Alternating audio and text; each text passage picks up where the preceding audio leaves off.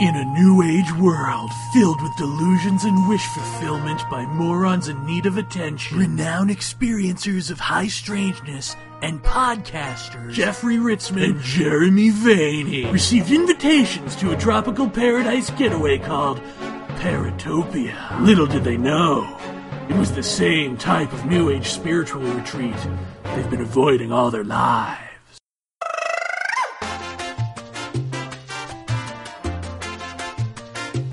Don't be shy. Exopolitics is attractive to young people, just like drugs and alcohol. Come on, you can shake it. Yeah. Everyone in paranormal research should just work together.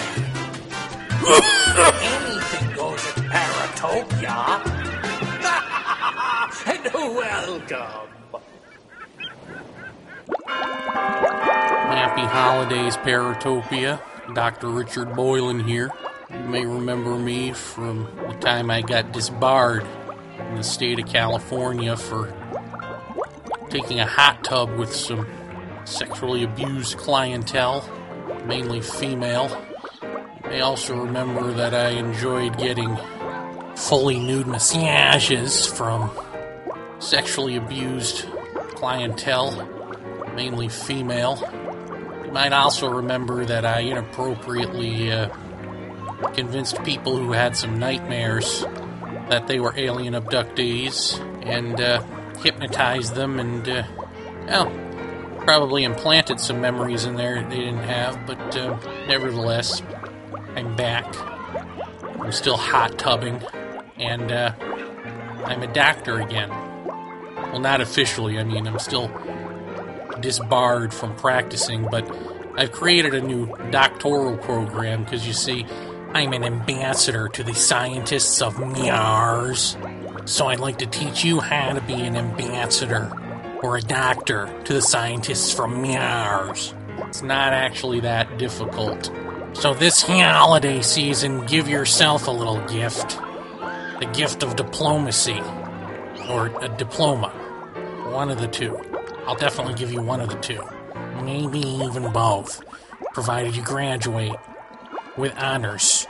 And that includes hot tubbing, because that's where Hey! Get down from there! No!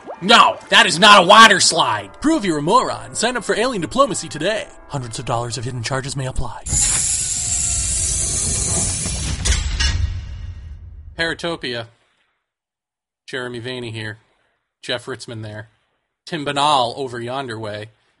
Tim Banal, you may know from a little it's confusing because the name of his show is Banal of America, so you wouldn't really know what that show is about, who the star is. Oh, wait, no, it's actually Complete Narcissism, Tim? Is that what that was? The whole show, the whole name came up by accident, so it was never really... It really started as a vanity project, as a joke, and then I was like, I think I'll write about the paranormal. What about Banal of the Earth? I have a URL. Why aren't you Banal of the Earth? It's supposed to be like a takeoff of Mall of America. Ah, well played, sir. Well, Jeff is properly drunk. That's not true. Not true. Tim, are you hopped up on the eggnog or no? No, not yet, but there's always a chance. Okay. There's always a chance. So. And me, I'm high on life. I think we all know that by now. There you go. Nice. So what do we want? Thanks. Thanks for the pity sigh grumble. So what do we want to talk about here, boys? We got a special Christmas episode. I love them Jingle bells. Huh? Anyone singing? Nothing. That was nice. I'm excited. This is going to go out on Christmas night? Yeah. Or day. Should we pretend that it is Christmas night? Perhaps Christmas comes early for Paratopia. Oh, so we shouldn't say, I got all kinds of great stuff for Christmas. Yeah, don't lie. No. Well, let's, we know where this conversation is going to end up, so let's start differently. Let's start with the conference that you held that I told everyone we would eventually talk about, and then they probably forgot that it ever happened. So let's remind them. You had a conference. I foolishly, perhaps shyly, open my mouth at it. I won't say I spoke at it, but I certainly did open my mouth a few times. How was throwing your first conference? How did that go for you? It went really well. I had a great time. I was really happy doing it, and it was a huge success, relatively speaking, as far as UFO conferences go. We kind of solid murdered it right into the profitability line. So it was one of those things. We barely got it in. So that was good. I mean, most places and most of these things lose their shirts, so I'm happy about that. And the attendance was great. We were kind of down on the Massachusetts UFO scene. We were thinking about dropping the whole UFO part of it next year, but then the attendance tripled this year for it. So it was like, holy shit, there are a lot of people that want to hear about UFOs, I guess, still in Massachusetts. So that was, reassuring, I guess is the best way to put it. I think you're being too hard on yourself as far as your aspect goes. Like I said on Radio Mysterioso, I don't think anyone really knew what was going on anyway, and I thought you did a good job. So, well, thank you. I thought you were an excellent MC. I was surprised that it was your first time because you were very loose and good with the audience, and you're right, you had a great turnout. And thank you for sitting me next to the guy with the Bigfoot cast. That was Tim's like, you've got to sit next to him and try to figure out if he's telling the truth or not. I figured that was the perfect guy to sit next to Jeremy because at least Jeremy has you enjoy the askew part of this whole thing. So if anyone would appreciate sitting next to someone who found their own Bigfoot footprint, it would be you.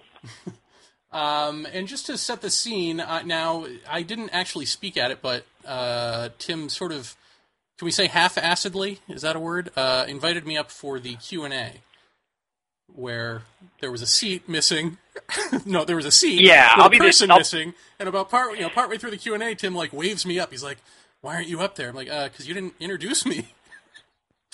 Yeah, I'll be the first to admit I dropped the ball huge on that part of the Q&A. That sort of thing was thrown together, and I sort of had prepared what I was going to talk about, but I hadn't really considered the logistics of getting people on there. Do you know what I mean? Right. It's like, until you've done one of these fucking, until you've figured out, until you've actually, hosted the roundtable part, you don't realize there's all these other little things that you have to consider. Nick was already up there, so...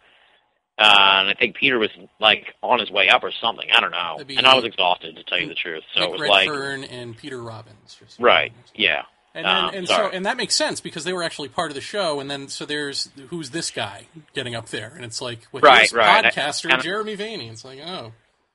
And I should have done a better fantastic job of bringing you up. So I apologize for that. But no, that's all right. I said, hell, I took it from there. Believe me.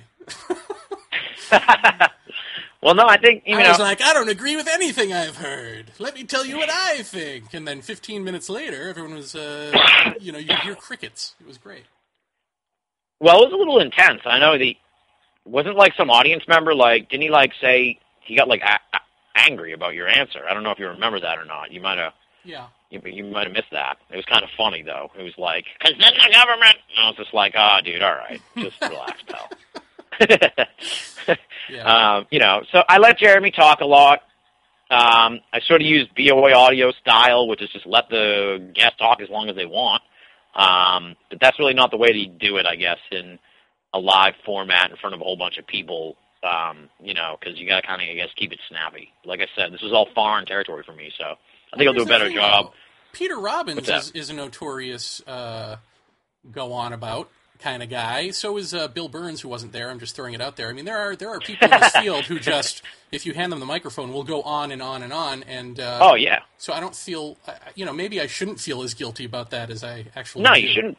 There's nothing to feel bad about. I mean, like I said, just felt I thought there was something that I needed to set up, and I didn't have the proper time to do it, so I shouldn't have. I shouldn't have spoken at all because I should have figured out ahead of time. Well, there's not going to be enough time for me to set up where my point of view comes from, without just everyone going, "What is this dude? What is this dude going on about?"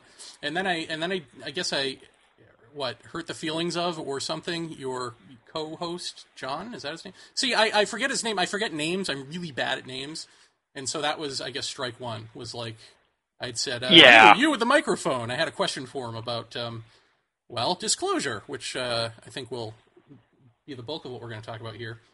And so that was strike one. I didn't remember his name. He was quite upset about that. And then when I guess just singling him out, period, for a question, which was, I think, a pretty basic question. If you want the government to disclose what they know about aliens and they don't know anything, will you believe them?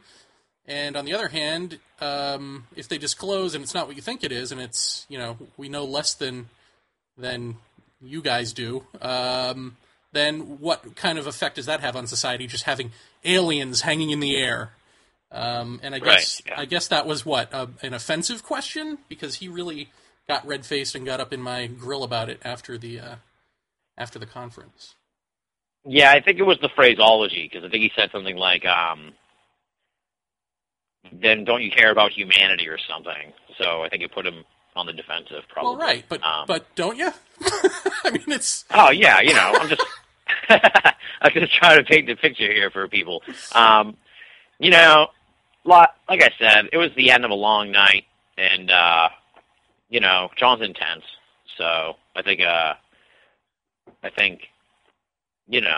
he just took I don't know, he took offense to the name thing. I'm not sure what that was all about. I think he thought I was doing it on purpose, because that's what he told me afterward. He's like, I know what you're doing. I know what you're trying to do. And I'm like, I don't know what you think I'm trying to do, but I've just met you for the first time, so why would I possibly have anything against you? That makes no sense. Exactly, I am just so, with a bad memory. Yeah.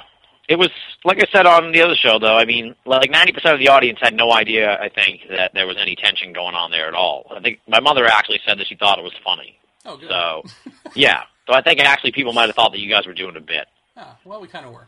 So, yeah. Oh, I mean, I wish we had it on film. I hope we can get it on film. The guy who filmed it is a fucking clown, so we don't know if we're gonna get it on film, but eventually maybe it'll find its way on the internet, like some kind of Zapruder film of Vaney's antics. Right. People can analyze it. They'll be like, the inflection of how he said he didn't know his name clearly indicates that he did know his name. Is there anything else about this conference that you want to talk about, just in terms of what it was like for you doing all of this? It was exhausting, really exhausting, and I did a weird interview the next day, like in the middle of the conference, for some like mainstream, for lack of, they're not. Let's be honest here. I mean, for a mainstream terrestrial radio station, I guess you could say, up in Maine, in Portland, Maine, on a Saturday morning, like green show, like literally, like it's all about being green. I'm not sure why they had me on.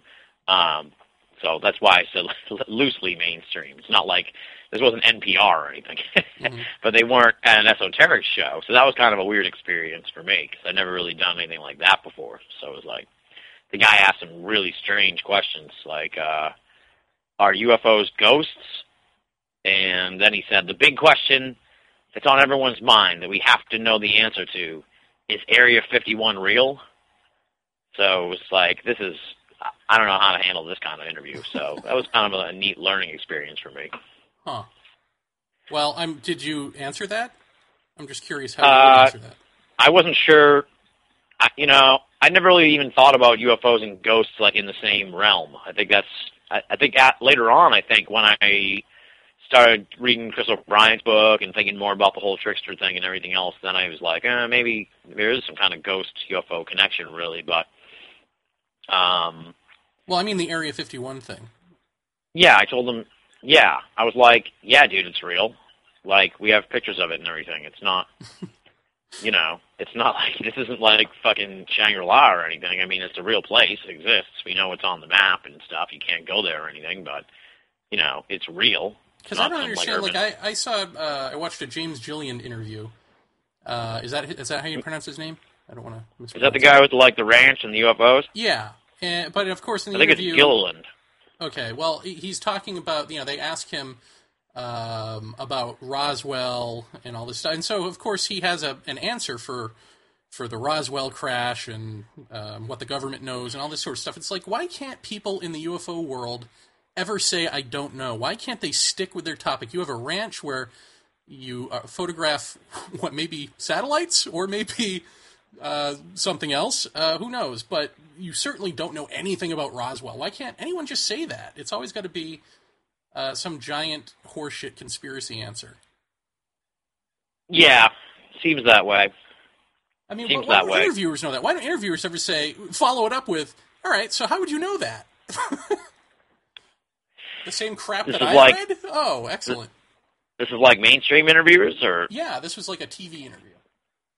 they probably just need like one dude to say one thing and then someone to say the other. So they're like, let's not think too hard about this. Let's just get the one UFO guy, and then we'll get the guy who says he's full of crap, and then we can all go home.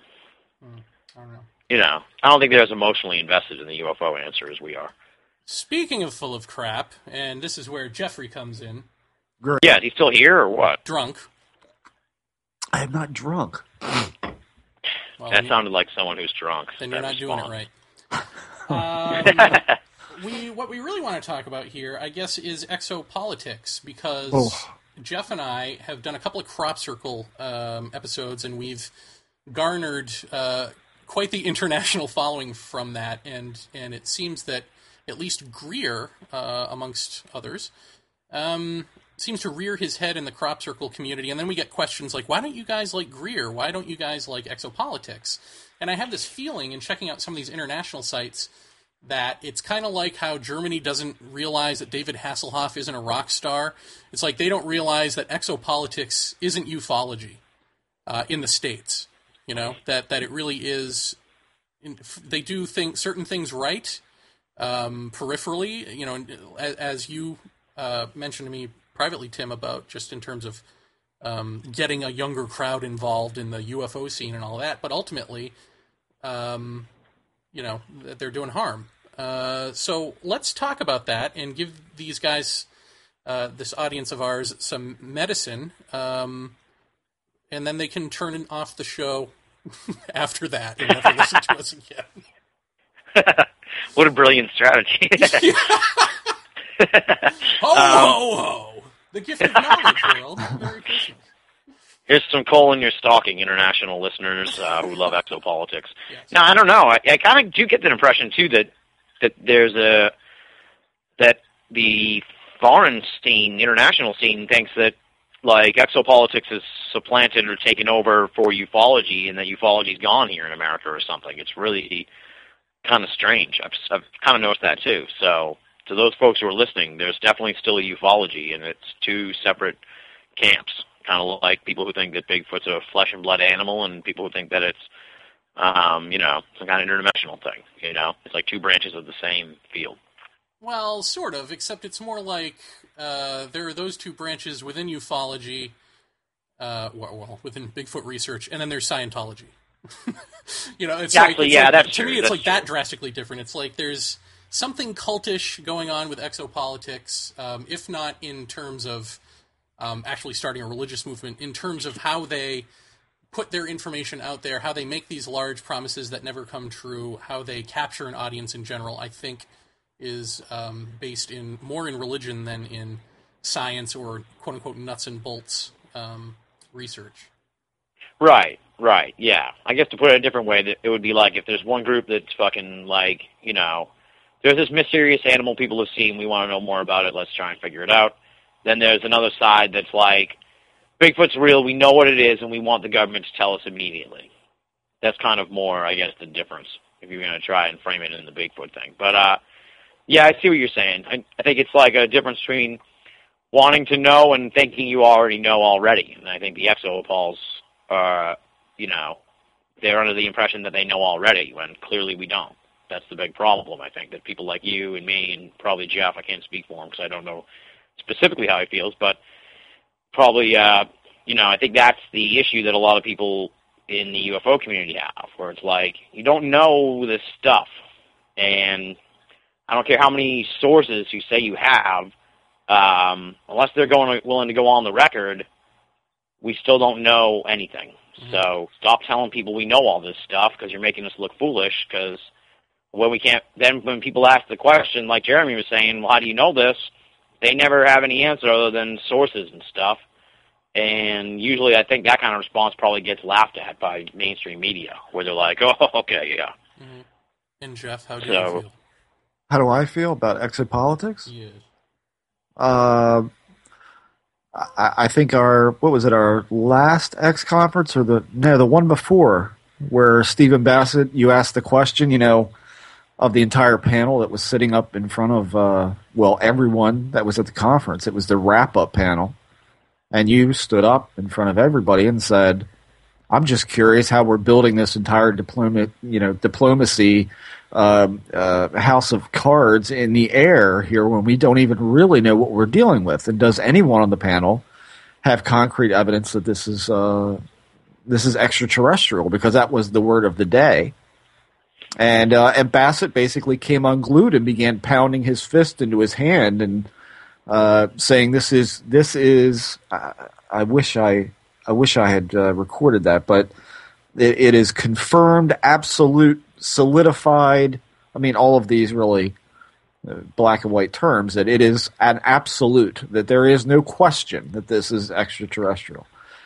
and that to me just reeks of exactly why this whole field is in the fuck nut state that it is, because you've got people like that who turn around the next day and go on CNN and do a press conference, So, I mean, what do you say to that? I mean, I think he alluded somewhere in that discussion that Stephen Bassett, rather, alluded that he had spoken to someone on the inside who was giving him this information, and I know more, but I can't talk about it. I mean, this reeks of Greerism. Everything that comes out of Greer's mouth that's some kind of definitive smoking gun, he either can't talk about it, can't mention the person, can't tell a name, can't give a country's name. It just goes on and on and on. I mean, where the fuck does that end? And how soon before somebody stands up and goes, "Excuse me, Dr. Greer, I'm one of these few people in this room who isn't going to stand during your standing ovation at the end, and I'm just wondering, how do you qualify all of your bullshit?" And nobody seems to do that. I mean, we tried, I think, at that one conference, and they ignored us. They wouldn't call on anyone, that wasn't a Greer plant in the audience. I mean, it's just, you sit there and you just, that's where my famous, UFO conference line came from when I look at Jeremy and I got this look in my eye like, where are we? And I go, what are we doing here?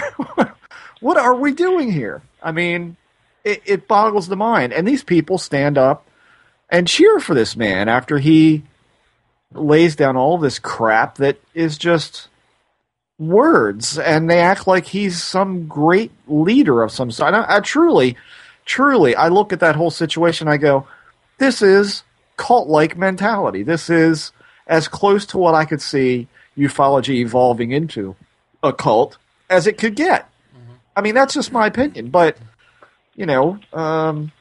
it's ridiculous. I mean, it's absolutely ridiculous. Well, Tim, do you, are you of the opinion that Greer started off in a meaningful way, did something good with that first press conference, and then just became ridiculous, or do you think he was ridiculous all along?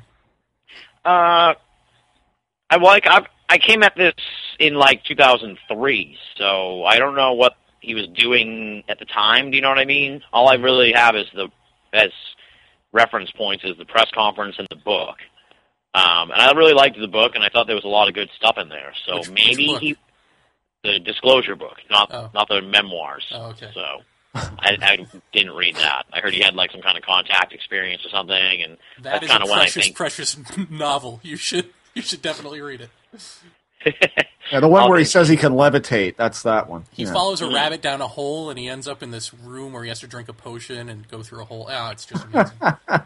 Oh, boy. Yeah, so I think maybe it sounds like he probably went off the deep end, at some point down the line. And I should say, I don't really know him at all, and as Jeremy knows, I try to limit anyone I have a feud with in Esoterica because I don't have time for that. So, I'll preface all of my comments tonight by saying that I have nothing personal against these people. So, I think most of them are pretty good folks. And as I was saying to Jeremy, when we talked the other day, I think actually exopolitics is like the opposite of the expression the sum is greater what the hell did I say? It was, all right, you might have to fucking edit this now. I'm trying to remember what the expression was. We're not editing anything. Forget it. Oh, man. This is going out just like it is.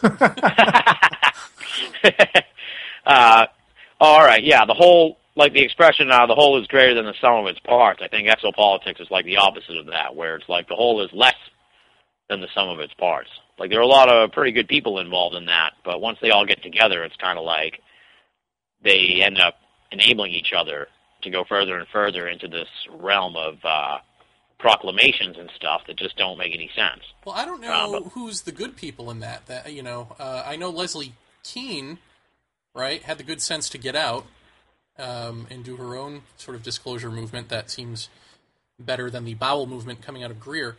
And, I like that.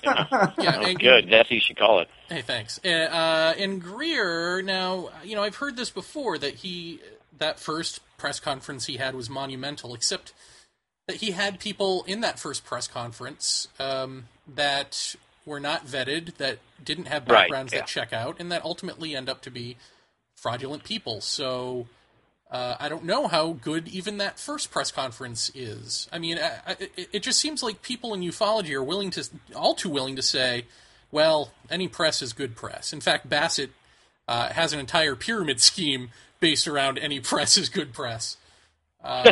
It's true. I mean, he really does believe that. It's like he thinks that the sort of the amount of press coverage this gets is what's good for us.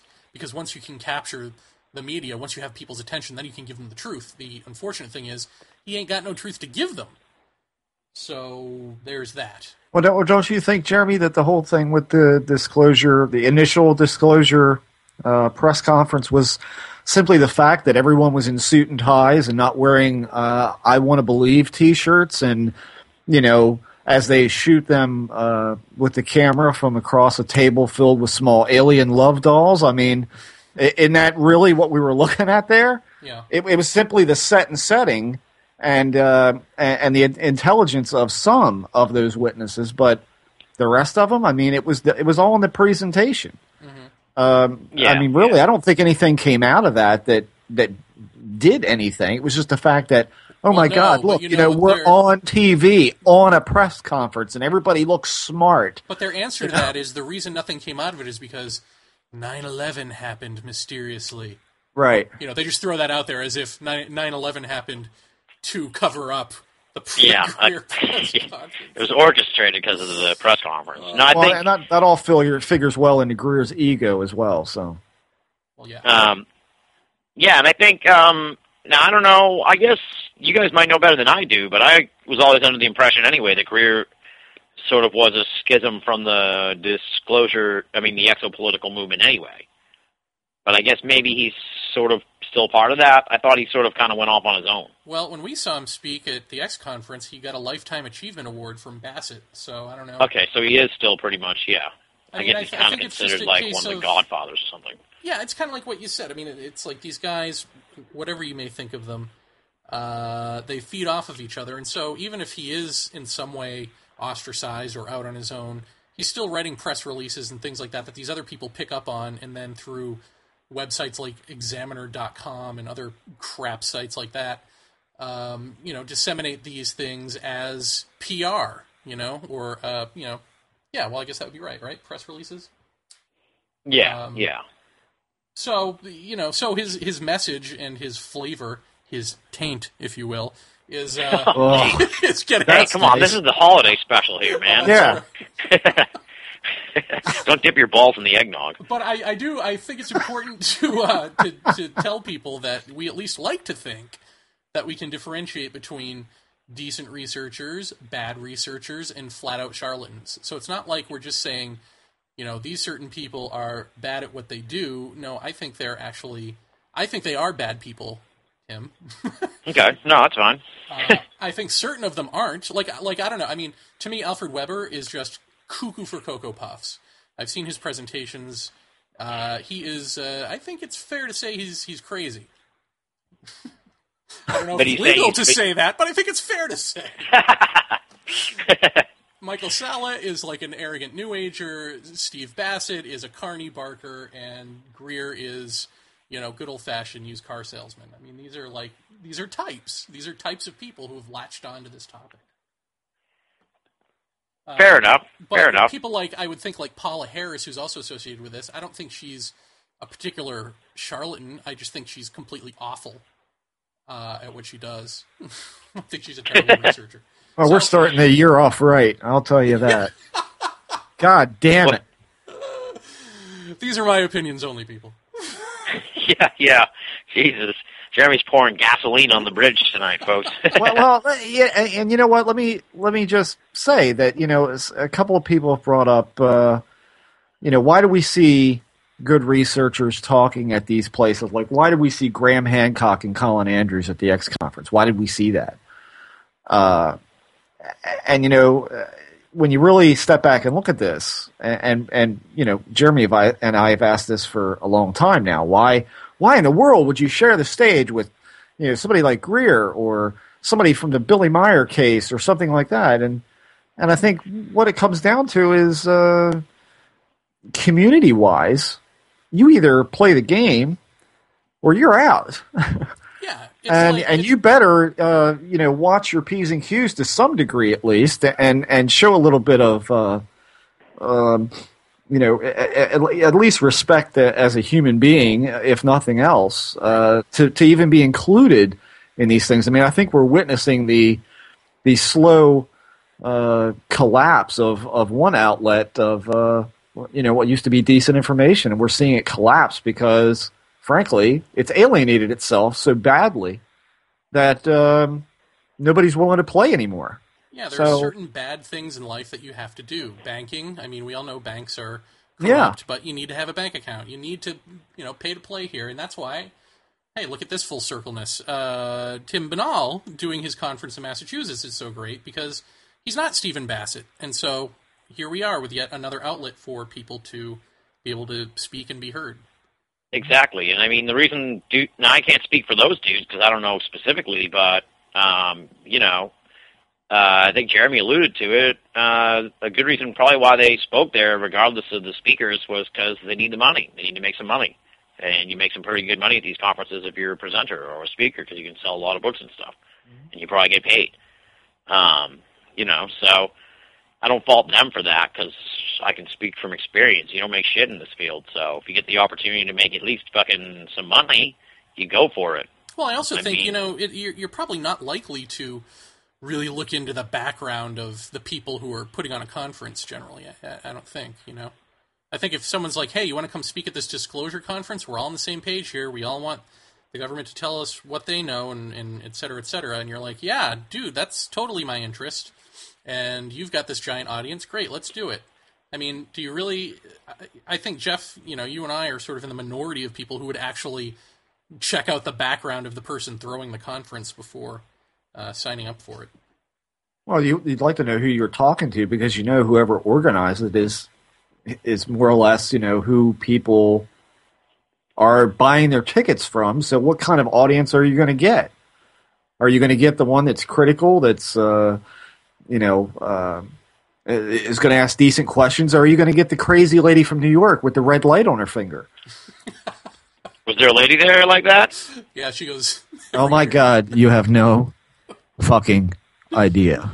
She's great. I've seen some freak shows of these things, so I'm not surprised. But you need to come down to D.C., young man. I went to the first two X conferences. Did you? You would have loved those. Oh, those were like... I'm sure. No, they were pretty good. They were less... The first one was a lot less exopolitical than the one you guys went to. Yeah. The first one I went to was fucking star-studded and packed with stars. Like Jim Mars, Linda Moulton Howe, Richard Hoagland. Sounds stellar so far. Stan Fried. Yeah, well, you kind of want to see these people, though. I mean, it's neat to meet them and stuff and see them live and stuff. I mean, that's really why I went. That was before I really was in the field too much. So that was like sort of my first foray. So to be able to see them and stuff is pretty cool. Otherwise, you'd have to pay you probably have to pay like $600-700 just to see Hoagland nowadays. So it was like, this is pretty cool. Peter Robbins, I think Nick was there. I think Nick Redfern was there. Timothy Good. I mean, there was tons of people there. It was really quite a show. I mean, that's a lot better, with all due respect, than going and just seeing the people that have been there every year ever since. Right. Like, I feel like a lot of the, to use a wrestling term, I feel like a lot of the main eventers have left town, and all the undercard people are, now they're the top stars, and it's like, they're not stars. Yeah.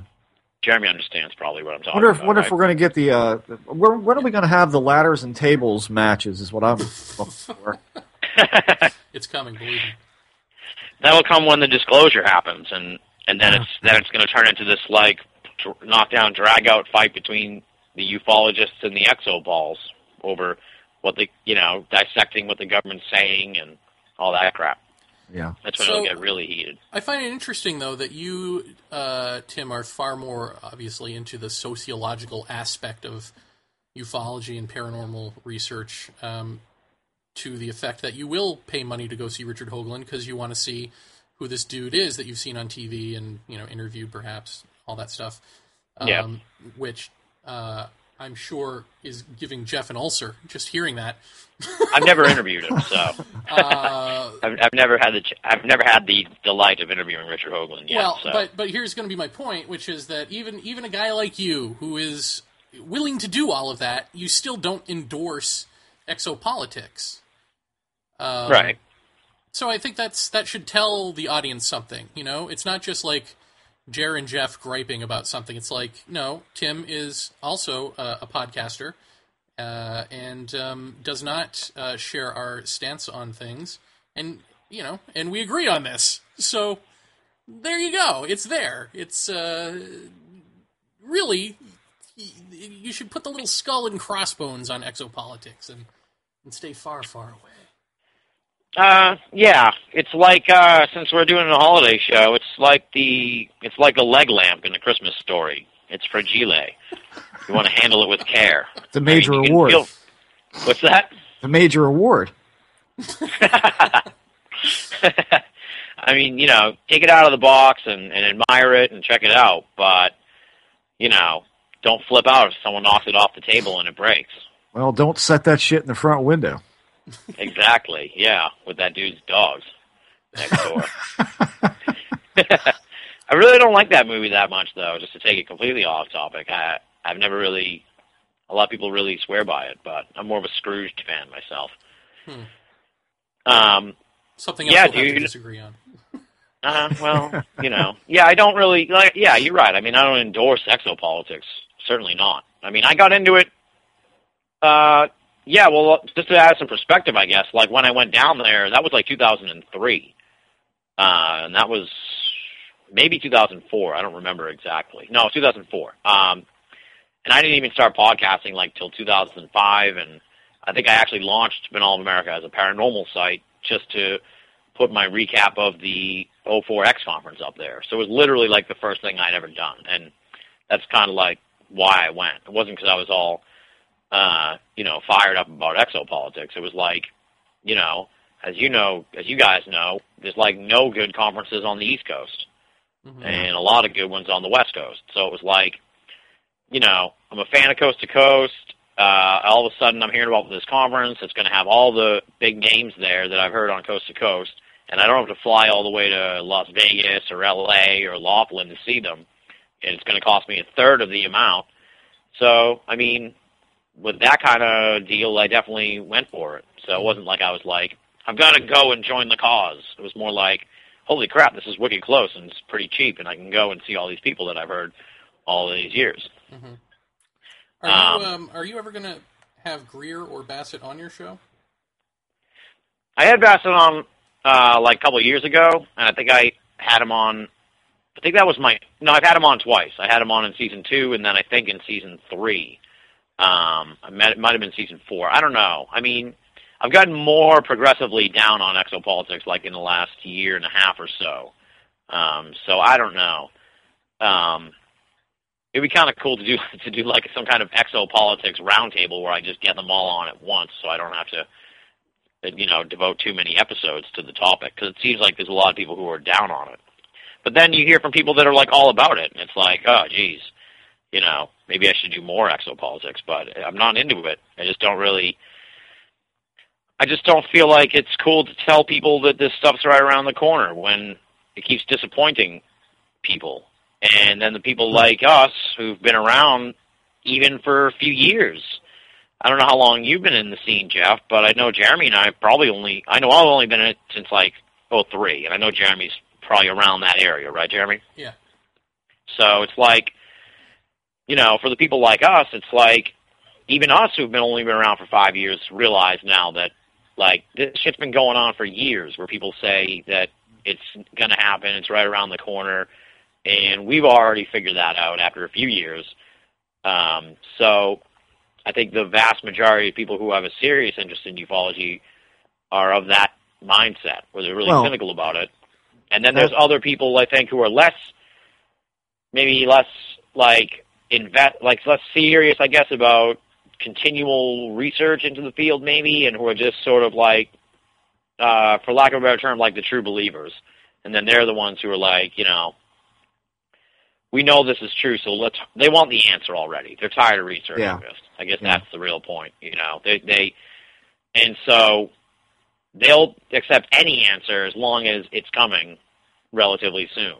Yeah. So I think that's part of the problem. And it's like, but like I said on my holiday special with Stan Friedman, it's like, I don't see how this can't be good for ufology, because I got into it with somewhat of an interest in exopolitics, where I at least took it seriously and put it on par with ufology, and was under the impression that it was like this emerging part of ufology that was serious about getting the UFO answer.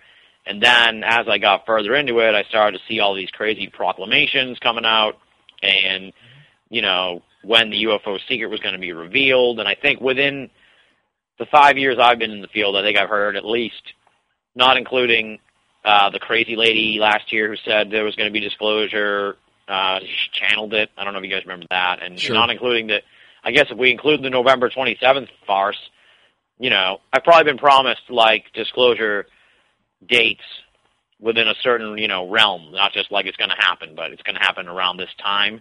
I think I've probably heard that kind of promise like at least 4 times in the last 5 years. So It's like, yeah.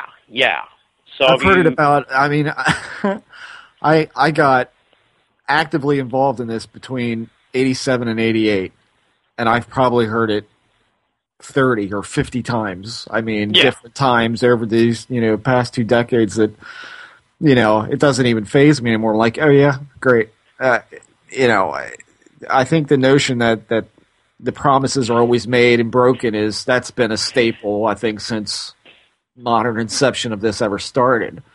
I think the problem is that, I mean, when we say exopolitics, we're really talking about a little group of people who are extremely vocal. And, in the case of somebody like Michael Salla or what was the other guy, Jeremy, that you mentioned? I'm sorry.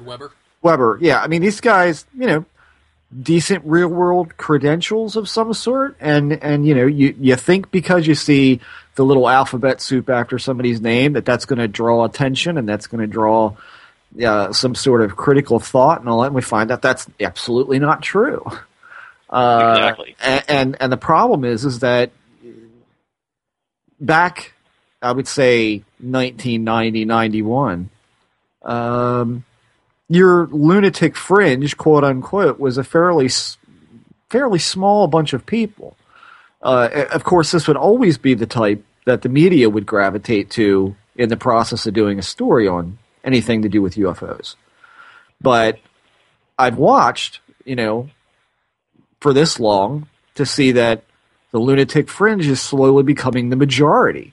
I think the fact that, you could sit around and have a critical discussion with somebody about this subject is becoming, a small window of people that you can actually have a discussion with, without it breaking out into you believe that Meyer stuff, right? How about that? You just don't find that anymore. I mean, everybody's got some kind of little hook appendage on there that they're carrying around some kind of ufological baggage with. And I always thought it would get better as the years went by. I really did, but it's gotten downright disgusting. and I think and nobody need be kidded here that a lot of the drive, in my opinion, of this exopolitics thing and the conference that goes along with it, I think it's a lot of it's based around cash flow, and there's always been that element to a certain degree in ufology. But I think, excuse me, we'll have to edit that out. What happened? You okay? Yeah, Guinness is smooth. Uh-oh. He is drinking. Editing nothing, by the way. Excuse me. So anyway, I think a lot of it has to do with cash, in that you can go to these conferences and you can band together, and it's this whole banding together against the common enemy of the government that knows everything and is keeping it from us, is keeping us in the dark. That's powerful stuff for the fools that part with their money with that. I mean, and there's a hell of a lot of them, obviously. Yeah. So, I mean, you can make no bones about it. Most of this has to do with money. And I think the other half of it, in some cases, with certain people in that crowd, it's all about being somebody, being recognized or getting attention or something like that. I mean, everybody wants to be heard. I understand that. There's nothing wrong with that. But some people cannot bear to be out of the limelight with this in any way for very long. So, I mean, I think that's the other half of it. But we're not talking about exopolitics as we're against the notion of the government coming clean on something. If they know something, we should know it. I don't think they know shit, but that's me. I'm certainly not against the notion that if they know something or they have better data even, we should get to see that. That's fair. It's fair to say that. The methods and means of what the exopolitical folks are doing that doesn't seem to work. Right. And, well, the notion of setting up a diplomacy policy of how you're going to react is ridiculous. It's working just fine. I mean, you got to ask yourself, what is the intention of exopolitics? I mean, essentially, they have, like I said, modeled themselves on religion. I mean, you have the disclosure date, which is Judgment Day. It's no different than Judgment Day in religion. And then you've got going to heaven, which is the aftermath, which is their, cosmic Star Trek idea. We'll join the Galactic Federation once that happens, once Judgment Day happens. And they keep pushing it back, and it's always that feeling of imminence. It's right there. It's right here. And but Obama had to wash his clothes that day, so he didn't. he neglected to, So instead, we have to deal with celebrity deaths. That's why that's in the news, or whatever it is. Oh, go ahead. Well, I was just going to say. So, I mean, their whole thing. I mean, one of the things that you said, Tim, to me privately, was that you can't stand Jeff Ritzmann. Wait, no, Wait, what? That's another conversation. No, one of the things you said privately was that the thing that they're really good at, that the rest of ufology is terrible at, and I completely agree with you, is sucking in the new young crowd. Like, where are the young people in ufology? They're all at exopolitics. Right. But then ultimately, they just leave you disappointed, because once you start to look into it, you realize, oh, wait, I'm being duped. And exactly. I think that I'm being duped is on purpose. I don't think they're failing. I think that's the whole modus operandi, to keep you, like I said, keep you engaged in, the date's right around the corner. I better take these classes and become a galactic ambassador. It's coming. And then it never comes. Interesting, okay. See, I never thought about it in that way, that, they don't care that they keep making this mistake, that actually it's beneficial to them in the long run, so maybe, and they know it, I guess, is what you're saying, right? Yep. All right, interesting. See, I never considered that, but, yeah, you brought up the point I was going to just say, just to loop around what I've been saying about how you and I had sort of got in early in this field, and we branched out and started looking at other stuff, and I'm afraid that the young people who get into this solely through exopolitics and then don't become galactic ambassadors, end up just bailing on it and finding a different interest, and we lose a whole constituency and generation of people that could have been like me and Jeremy, for better or for worse, I guess you can say. But they, the field of esoterica loses a whole bunch of people who find an interest in exopolitics, then get disappointed, and then bail on the whole thing. So, I mean, we may look back on this and be like, shit, that was really bad for us in the long run because, you know, the numbers of people who are interested, who are doing the UFO research and stuff is way down because a lot of people got into it in the early aughts and then bailed on it by the end of the decade because nothing happened. So, you know, and I think I had actually been thinking about having Steve Bassett on my show again before you asked me that, just to bring up a lot of this stuff, I guess. I think just to almost like an intervention for myself in a way. Do you know what I mean? Where it's like I've gotten really annoyed with the exopolitical movement in the last year and a half or so, and maybe the only way I'll feel better about things is if I have him on my show and just be like, bring out all these points I'm talking about with you. You know what I mean? And be like, listen, Steve, you know, I feel like this is what's going on, that young people are getting involved and then they're getting pissed and they're leaving. Like, what do you say to that? Or, you know, maybe you shouldn't keep telling people the dates are going to come up when they don't. You know, I think that's bad and shit. So, I don't know. I may have him back on the show, but it'll be a really different style of Banal of America just because I usually don't have, like, serious sort of, like, moral quandaries with the material that the guests are bringing out, or I'm not like, I don't find their stuff annoying where usually I just wouldn't have them on the show because I wouldn't look into their stuff. But the exopolitical stuff, it's like an omnipresent thing. It's a force within esoterica that you can't really move away from. Mm-hmm. So he may end up back on the show, although I don't know. If he hears this, maybe he won't. Oh, no, he will. But, you know, hey, I'd like to have him on the show again to deal with all this stuff because I feel like what might have started out as a good idea is kind of starting to look like, you know, like it's not making any sense anymore. And that's part of the problem, you know.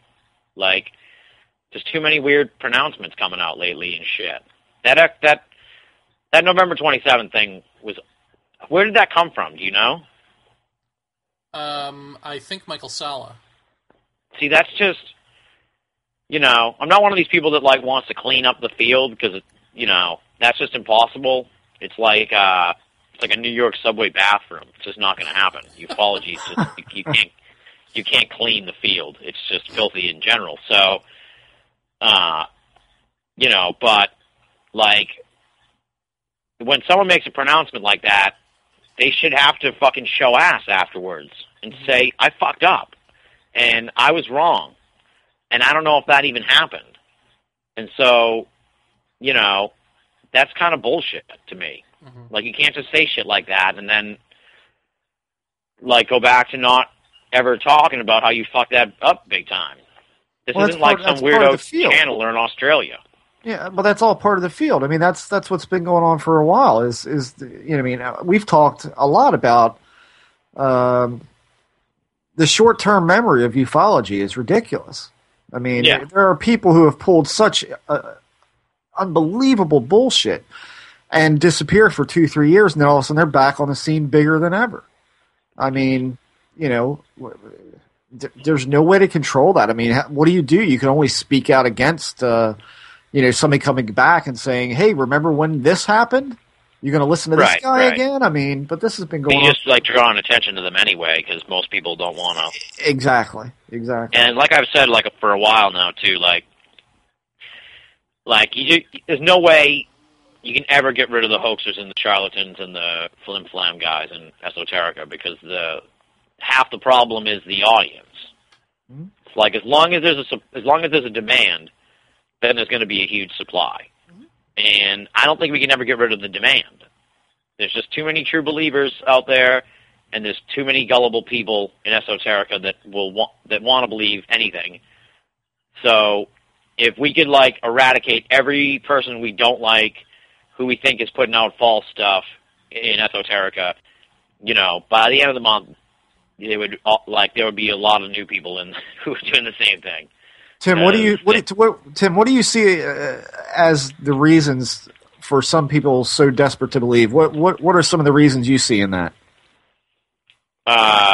Exhaustion, partially. Like we were saying earlier, they're just tired of researching this now, and they're sort of like, this has been going on for 60 years, you know, so this is what I believe. I think maybe they have a set sort of mindset where this is what they believe in, so that's it, and you can't change their mind like the people who are sure of the ETH. You know, and then there's all that sort of like psychological stuff where it's just like, you know, they have a hole in their life that needs to be filled by ghosts or something. It's like, I have no idea if that's true or not, but maybe it is for some people, where, you know, where one person's religion is another person's exopolitics. You know, they have to believe something, so instead of, you know, believing in Buddha, they believe in Bigfoot.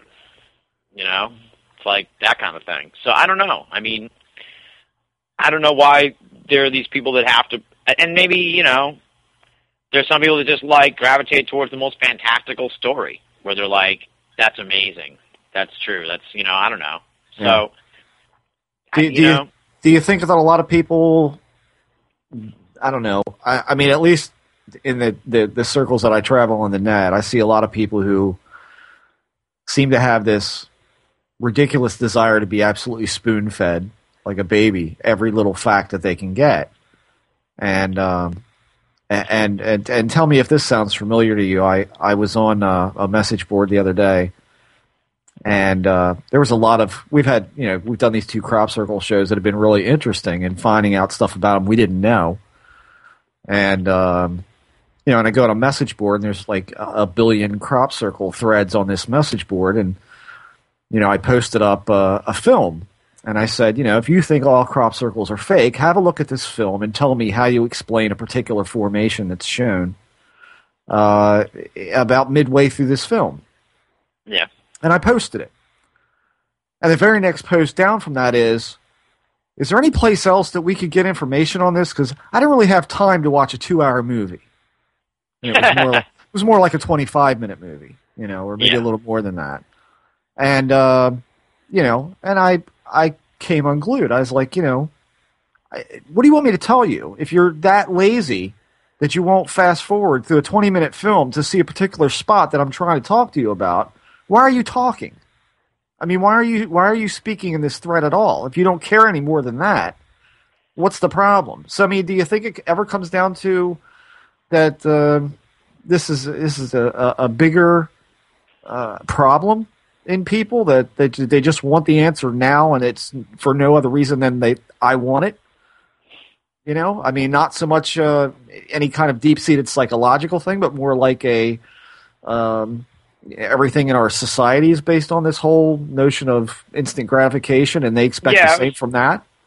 Right, yeah, I was just going to say, I think it's maybe some kind of artifact of the mainstream media now, too, where they just tell you what to think instead of doing any sort of, like, analysis anymore. So I think people now just want to be told what to think instead of having to think for themselves.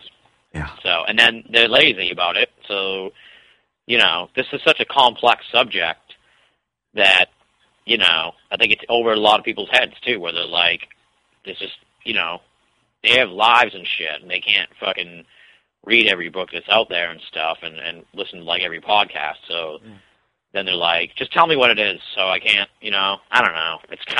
It's depressing, but I think it's less an esoteric problem and more just a whole general, you know, world problem where sort people fucking are lazy. Being desensitized to the wonderment that is inherent in this stuff, and we want to sort of make it just anthropomorphic and something that we can all understand, which is interesting now that we're talking about it this way, because I remember all of these sorts of esoteric subjects being the catalyst for deeper thought. You know, it's sort of it's like almost like dream interpretation or something. It's like gets your mind going. You know, how do you wrap your head around some of this stuff? And that's and bringing up those questions is the way that we communicate it, or at least it used to be. And now, you're right. Now we don't care to question. We don't have any wonderment about it. We are just completely desensitized and want it handed to us.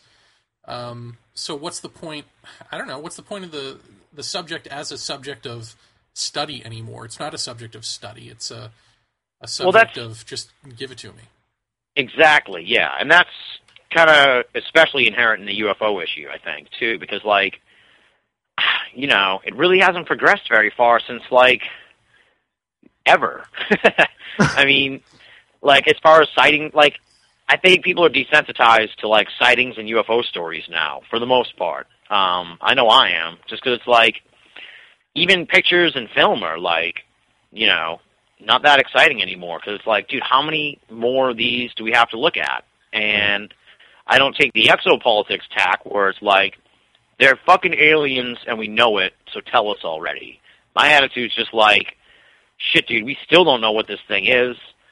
But I'm getting kind of tired of looking at these pictures and hearing these stories, because it's the same thing over and over again. It's like if they never decided when Lost was going to end. People would stop watching. They would say, that's you know, Eureka, Tim. You just nailed something here, which is that we've got two storylines going. The one in Joe Sixpack's head, which is, all right, I've seen the evidence, I've seen the footage, I'm done with that. It's time for the disclosure to happen. It's time for the big reveal. And then you've got, say, the government storyline, which is, that's never going to happen.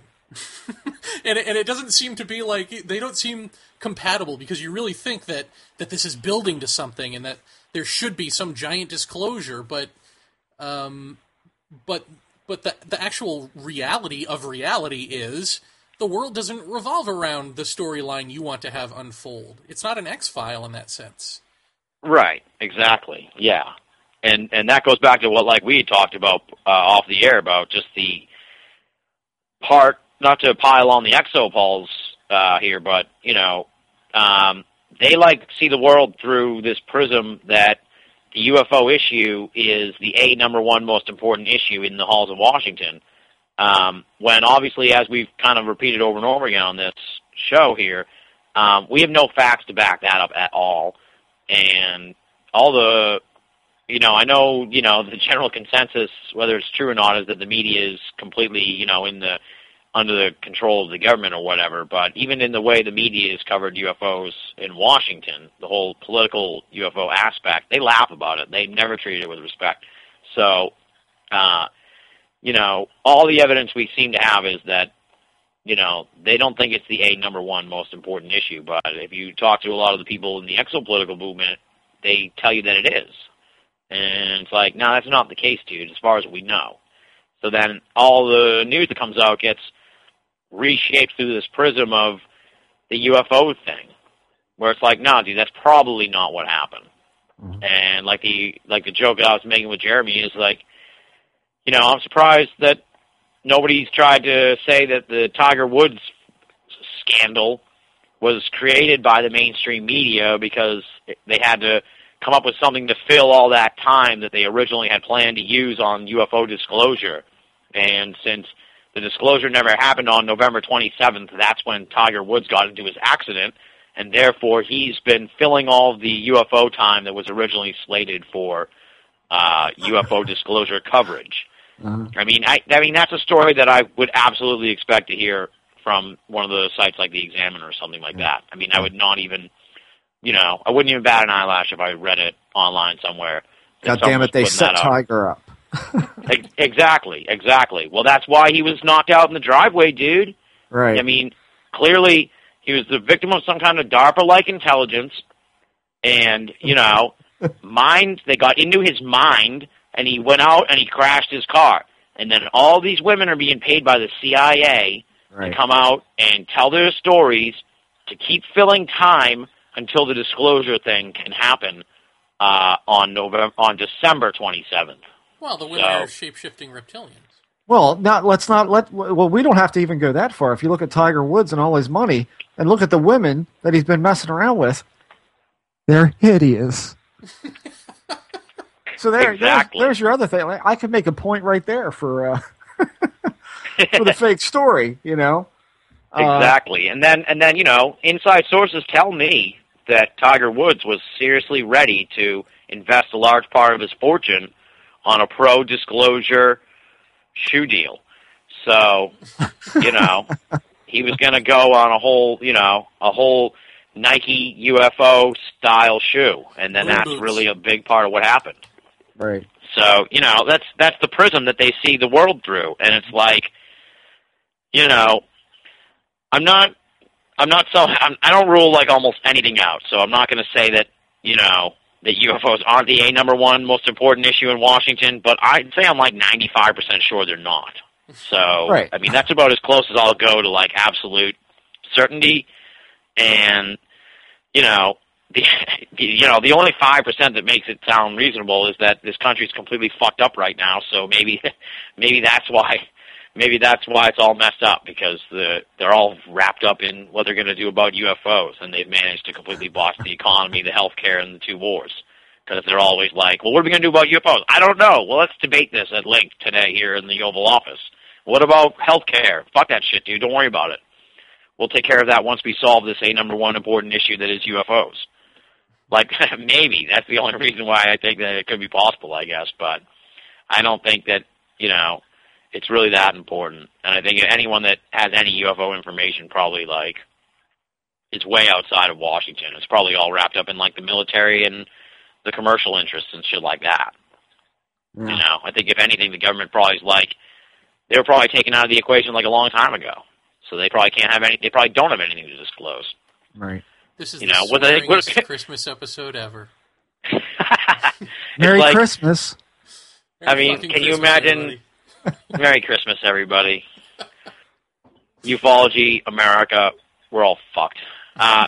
So you know, I mean, everyone's like, you know, well, how are people going to react if the government comes out and says they don't know anything? I mean, can you imagine how people react if the government came out when they were like, we got a crash flying saucer in like 1950, and then we gave all the parts and stuff to all these Boeing and everybody else, and we have no idea where they went or anything, and we're not sure exactly what happened, and all the people that were there are dead, and we destroyed all the records of it. So sorry, but we don't have any idea anymore because we handed over all the information to other people, and then they immediately changed the locks.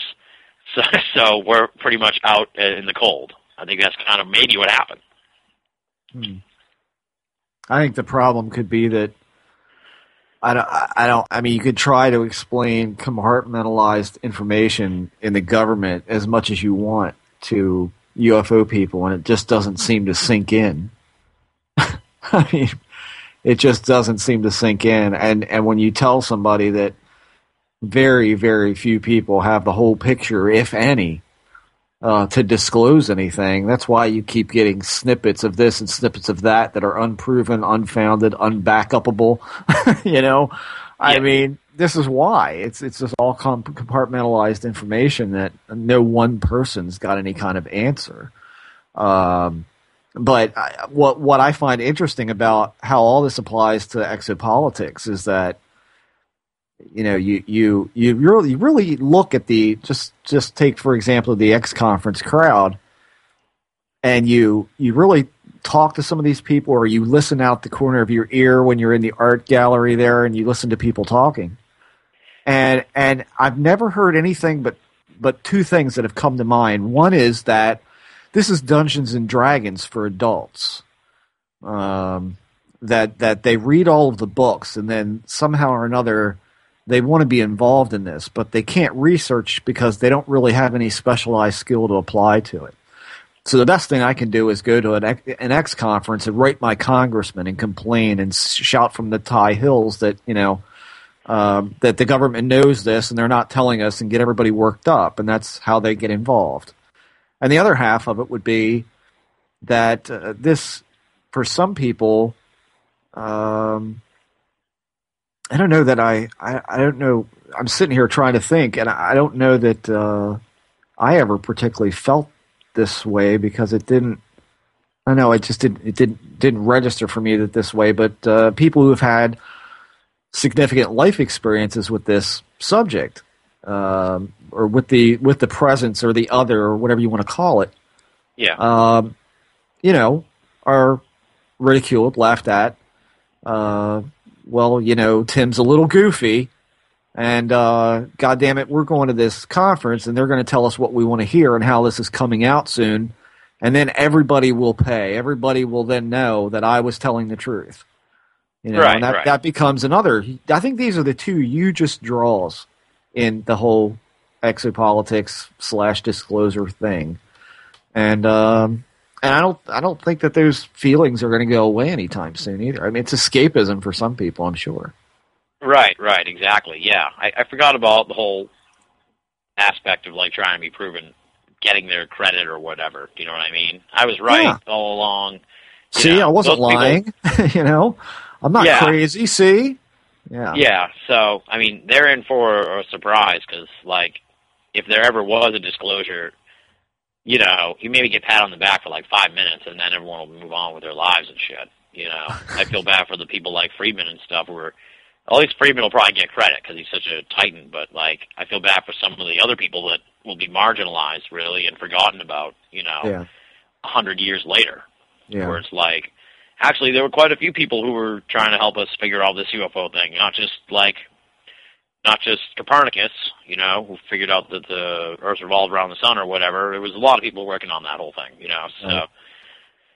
You know, I don't know. Probably, you know, the truth be told, the aliens will probably eat Uncle Stan first. What? That might be true. They might be like, Santa thanks. Beard, you can't eat Stan. Come on. Ever hear of a toothpick? Yeah. So, you know, I mean, I don't know. I think that. Well, we'll just have to see where this whole exopol thing goes. I mean. I have a feeling anyway that they may be supplanted soon by the 2012 crowd because I have a feeling we're all going to be fucking big-footed by that. See, I have a new exopolitical conspiracy theory, and it is this: they were invented in a lab by Nick Redfern and Greg Bishop, so that in 10 or 11 years they can write books about. Geez, should we have been listening to the exopoliticians all along? Did they really have something to tell us? The way they do about contactees. And you guys can write to me, care of Jeremy. No, I'm kidding. Now, you know, I try not, like I said earlier about, you know, it's not personal or anything. I find it annoying, but I don't lose sleep over it or, you know, get angry over it just because, like, at the end of the day, there's nothing I can do about it. And the best thing I can do is to not, you know, provide much airtime for the exopolitical aspect of the whole thing because I don't really necessarily agree with where it's going. So it's like, all right, well, that's kind of the best I can do. But I don't get angry about it or anything because, you know, it's sort of a sociological problem that's out of my hands, really. I do my best to try to tell people to look at everything from all different angles, but... Don't you feel bad for people like Robert Salas? I mean, don't you feel bad for people like that who... somehow or another get, you know, kind of lumped in with that. And these people are, I mean, you certainly can't begrudge Robert Salas for saying, I think the government knows what's going on and I think they should tell us. Right. And that's certainly, I mean, this whole discussion certainly isn't meant to malign people like him. It's more that fringy aspect of, you know, that whole thing. I mean, I remember, God, I used to do signs for Operation Right to Know when they would go picket, you know, like way back in the, I don't know, early 90s. And they'd go picket the White House telling, you know, the White House, you know about this and we have a right to know and blah, blah, blah. And I thought that was weird. I thought this is just this feels like a group of hippies who lost everything to protest with when the 60s went out of style. And this is like the next thing we're jumping on. But it's tame in comparison to what we're seeing now with exit politics. I mean, it's just right. It's a shame, and you can't fault some of the people involved with it because they have a serious story to tell, and I certainly don't fault them for saying I don't see how the government can't know, and I wish they would talk about it, but I don't think you hear them shouting from the rooftops that they know what it is. You know? Exactly, yeah. That's the difference. That's what we're taking issue here, I think. I think we're all in agreement that, like, well, I don't know about Jeremy, but that, you know, we have no problem with asking the government to tell us the quote-unquote truth about UFOs. It's like telling people that you know for sure what's going on and then attributing information to inside sources that you refuse to tell and claiming you have information that you refuse to tell, and then putting out dates for impending disclosure that never happened. I mean, those are the four things that really upset me about the exopolitics crowd. And it's like, you know, if you have some kind of inside information, then fucking tell it. You're the disclosure movement, so fucking disclose. Yeah. Because clearly your Tim, inside source is giving you shit information because right. this has been going on for 5 years. So why don't you come out and say, Randy fucking Joe from DARPA is the guy who's telling me this. So here's his email address, everybody. Why don't you contact him because he's been, here's the emails he's been sending me. Let's cross this guy off the list of legitimate sources. Yeah. Or give the information out that you have that you claim you can't tell anyone yet. I mean, you're the disclosure movement. Disclose what you have. That's my issue. Tim, when you've talked to people, I know, and I certainly like the guy, but I bring the name up only because it springs to mind when I start thinking about these unnamed sources. Yeah. What do you? I mean, Dolan is one that I immediately springs to mind when you say I have sources, here and there that I can't give the names of, but here's what I've been told by, and I really trust these people, which essentially the researcher at that point is saying, you need to trust me and my judgment based on what I'm about to tell you, because this comes from a source I trust. So therefore, if you trust me, you'll trust what I'm saying is true. I mean, do you think that there is any reason to talk about or put forth information that an anonymous source gives you at all? I mean, isn't it largely worthless, do you think? Unless like you have it verified by a second source, maybe, or that you can't name, Right, but if you have two anonymous sources that come from different angles and they both tell you the same thing, then maybe that might be okay. But I mean, I fancy myself a journalist, but I didn't really go to journalism school, so I don't know what the rules are on this kind of thing, attributing to sources and stuff. And I'm pretty sure, I think that would be okay. But I think usually when you have an anonymous source, you have a bunch of anonymous sources, right? And they all step forward and they're like, we don't want to risk our jobs, but here's what we know. And then if the information is valid, if it's political, let's say, then there's a congressional subcommittee that is formed to investigate, based on something the New York Times wrote, based on anonymous sources. With ufology, there ain't none of that. Right. There's no investigation that's going to happen as a result of this information, so it's no better than a rumor at that point. Yeah, and I mean, that's really what an anonymous source thing is. You know what I mean? It really boils down to a rumor at the end of the day to everyone but the person who knows who the anonymous source is. Because then they, I guess, know where it came from. They have more information about it. I'm saying and it makes to them, sense it's either the truth or a lie. Yeah, in other journalistic realms, it makes sense to have anonymous sources because that's how you find out about the dastardly things that are going on that shouldn't be going on. In a more benign way, you can't do that here. You anonymous can't sources. There's no way to investigate beyond what this person is saying to find out the truth or not truth of it. And I want to know what goes into. Now, I saw another thing about Serpo. They're still releasing information, right? These Serpo people. Yeah, I heard something like that. Yeah. So I don't understand who is why are people doing that? Who is doing that? I mean, are these just bored sci-fi authors who are like, this is my version of a multiplayer online game where I get everyone interested in my story and just keep giving them bits of tantalizing information that reap me no financial gain at all. I mean, I really would love to know the mind that goes into, elaborate hoaxes like that. Is it purely a power play? I mean, what do you guys think?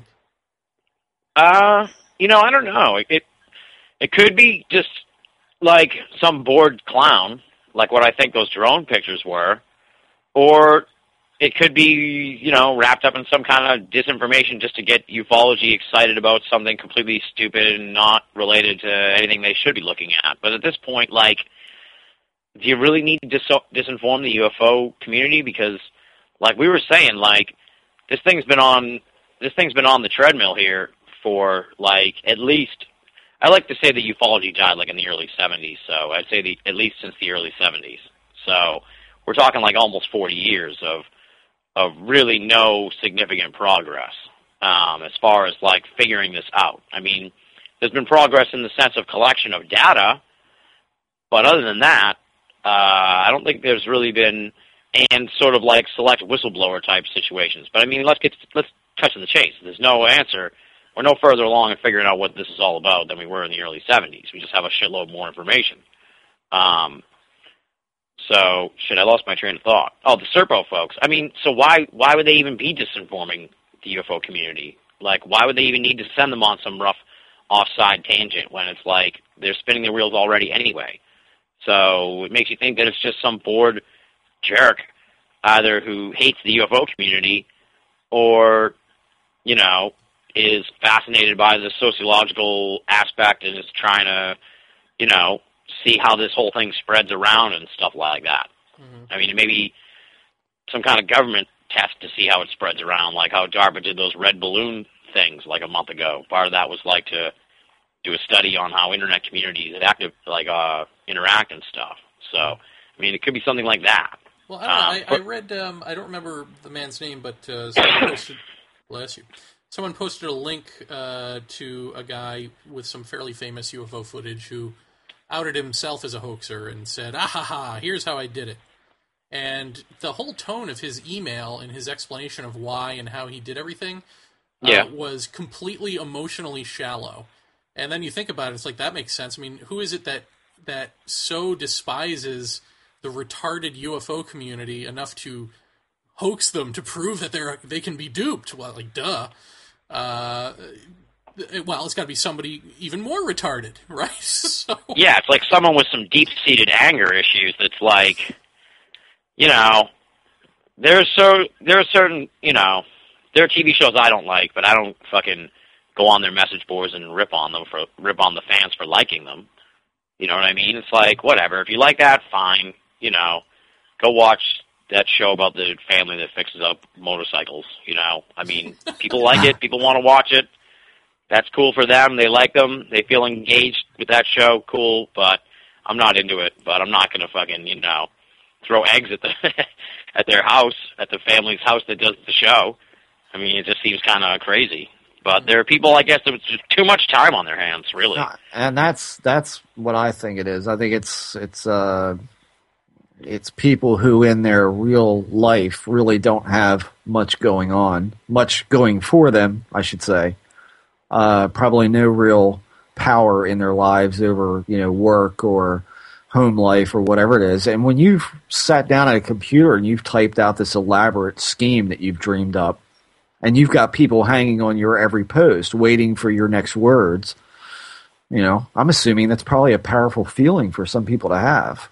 And, yeah. You know, I don't think you can escape that notion of, you know, that, I don't know, probably the same way that people who are, I mean, there are people who are so into haunted houses, like building them and running them at Halloween, and it's all about that feeling of knowing this is not real, but we're going to scare the hell out of all these people. And there's a certain amount of power in that, I think, for some people that don't have any in a normal life.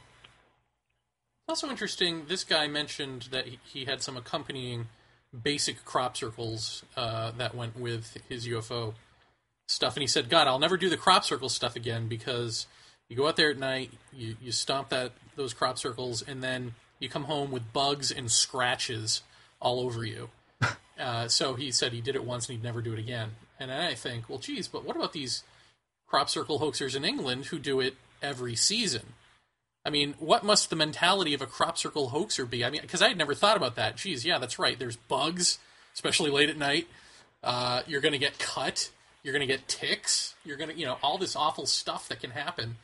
I mean, what goes into somebody who decides to spend nights of their lives doing that for no gain? Yeah, but, you know, I mean, there are people who are into all kinds of weird stuff. I mean, are they any different from furries?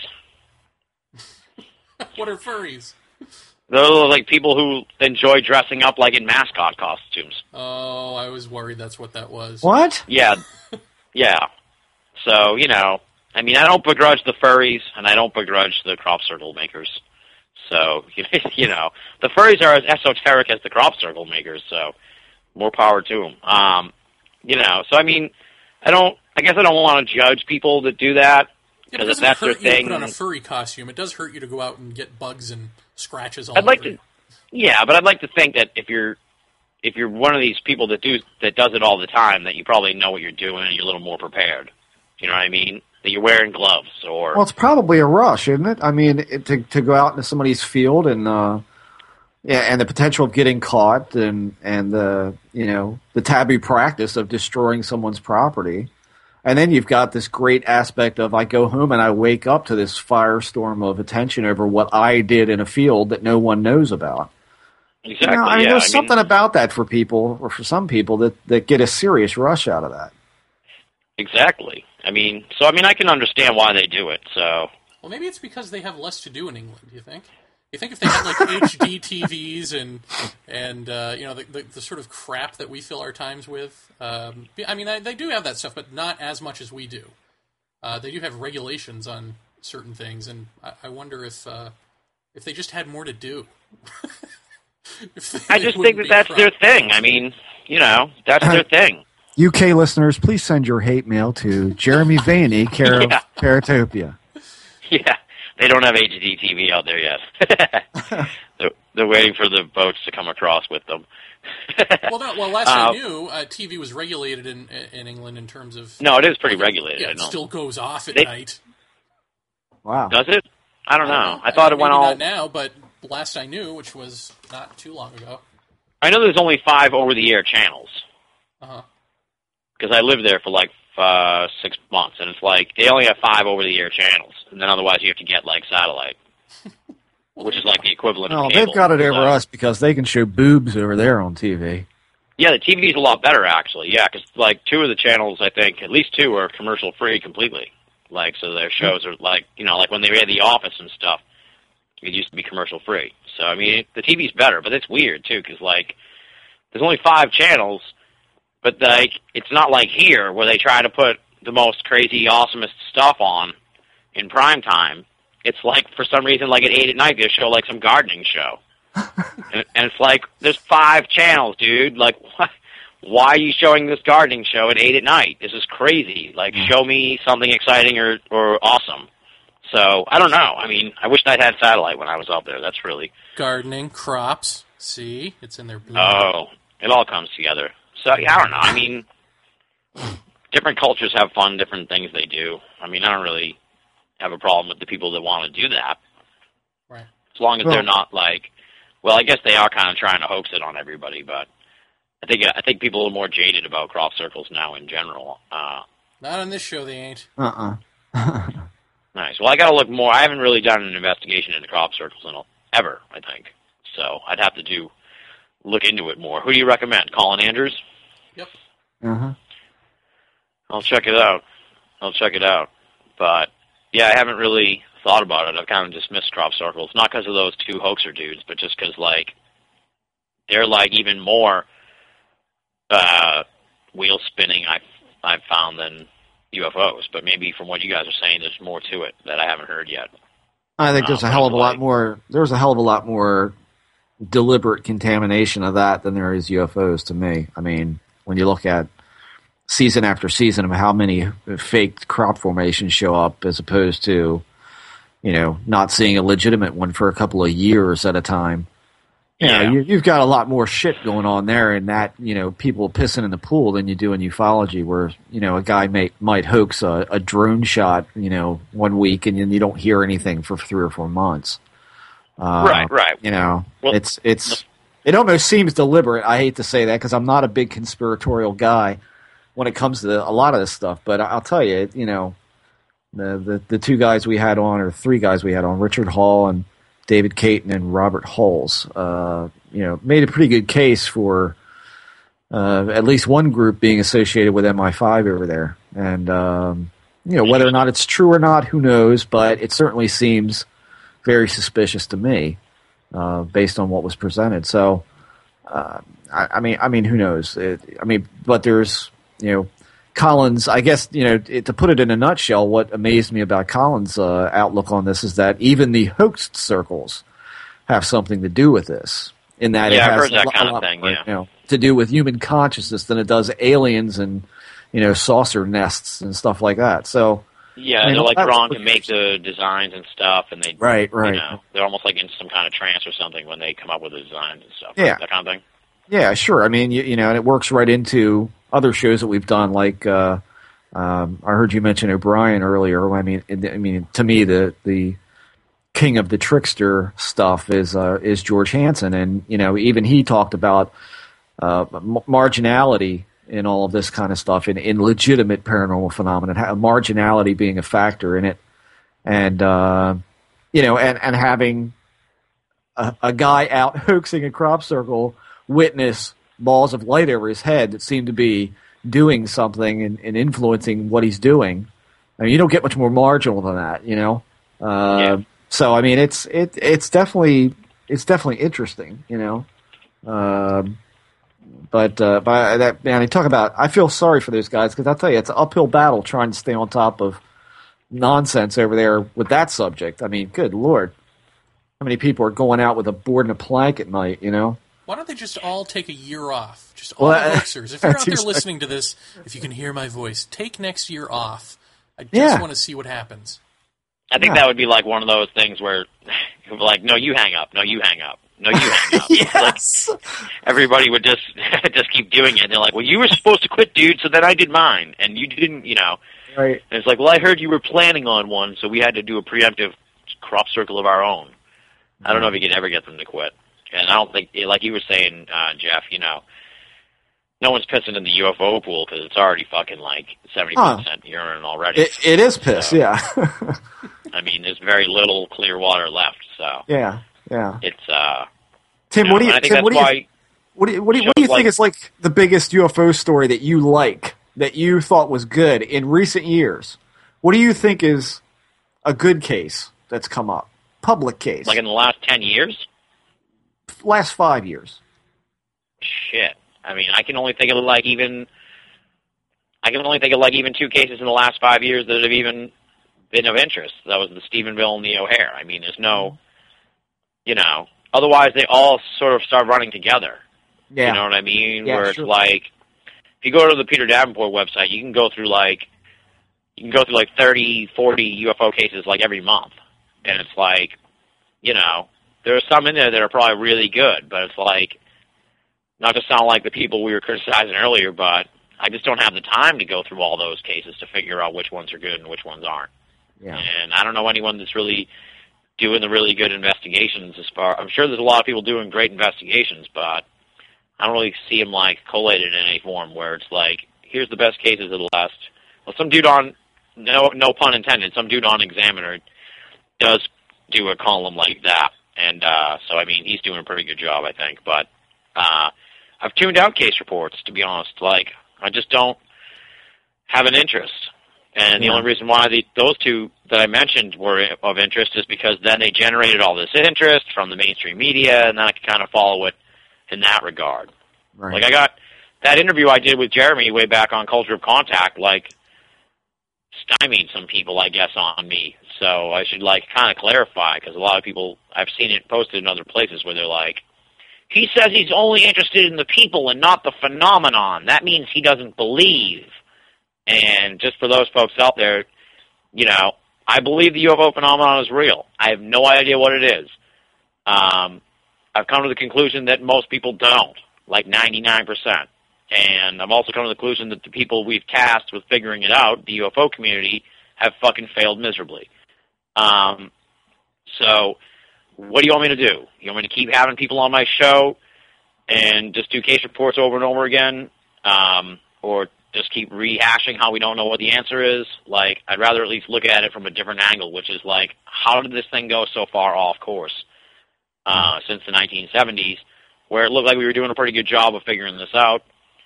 I don't think it's like, I don't think I'm betraying the UFO field by having an interest in the sociological aspect.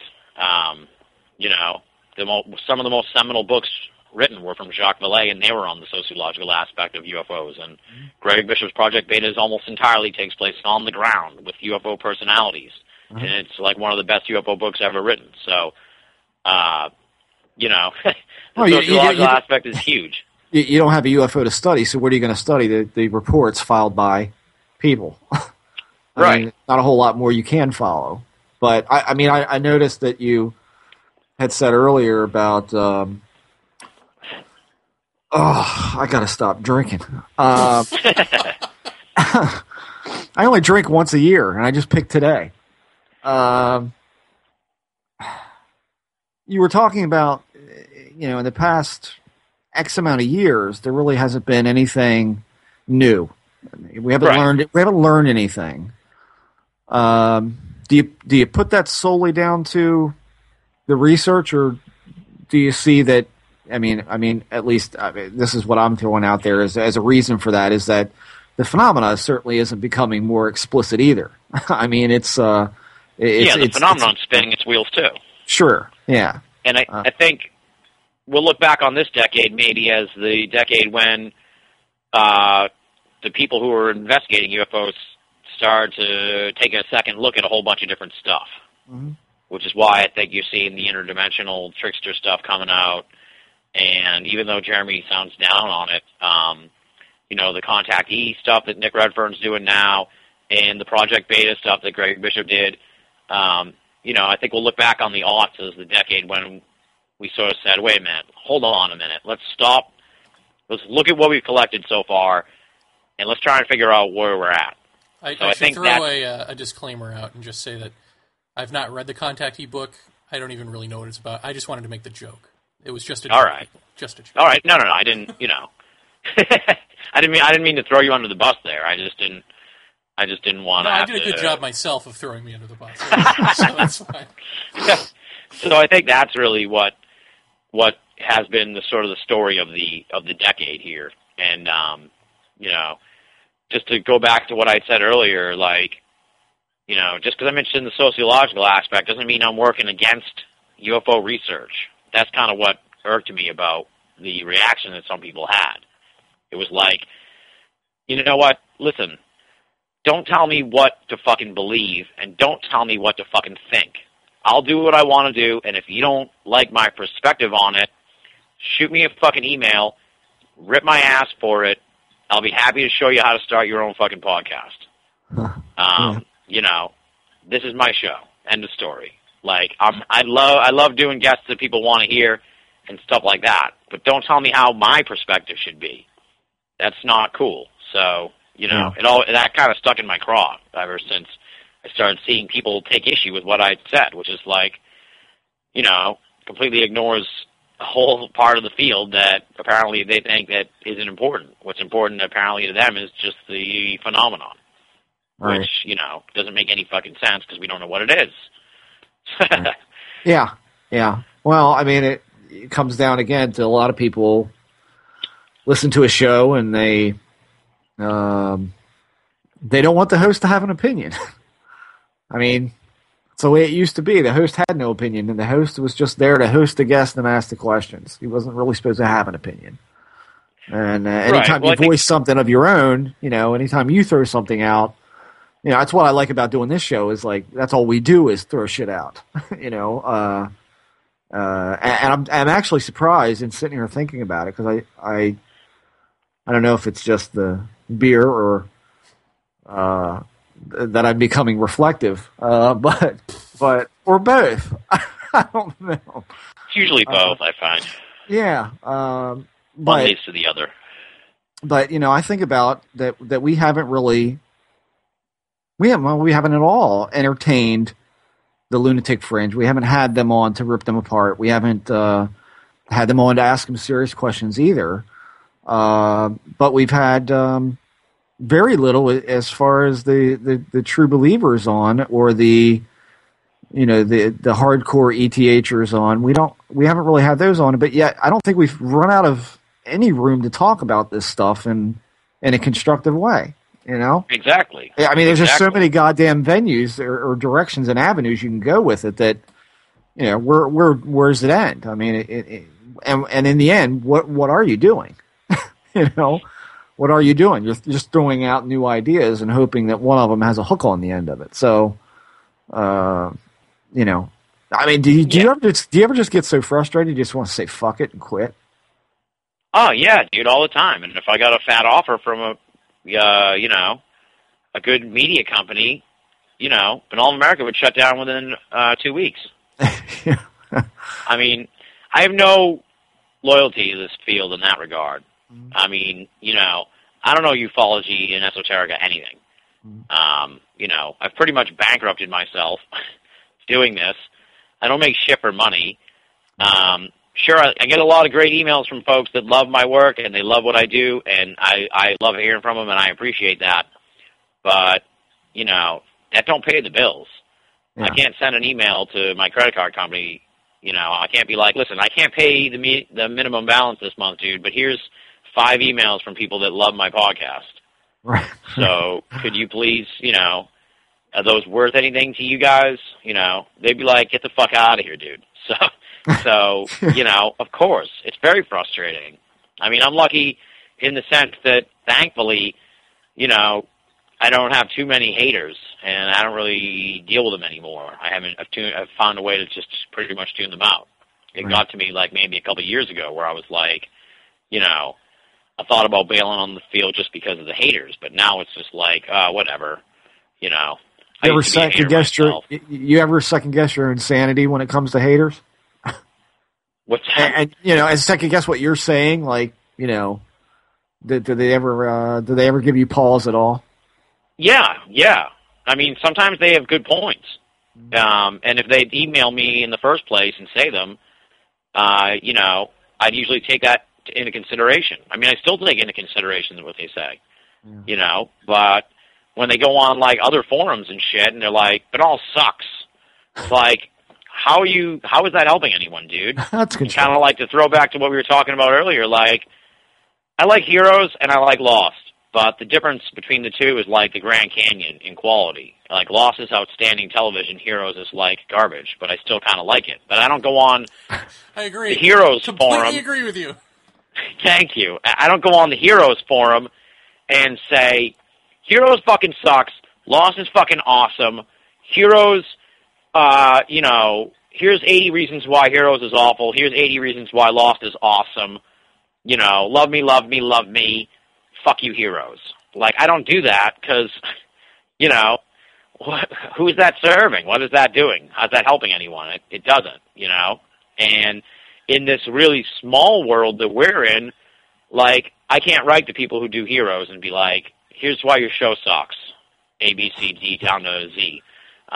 But, someone who disagrees with the way I do my show could easily send me an email and be like, I don't like the way you do this, or I don't like the way you do that. But they don't. They'd rather just go on a forum and bitch about me there. So it's like, that's frustrating.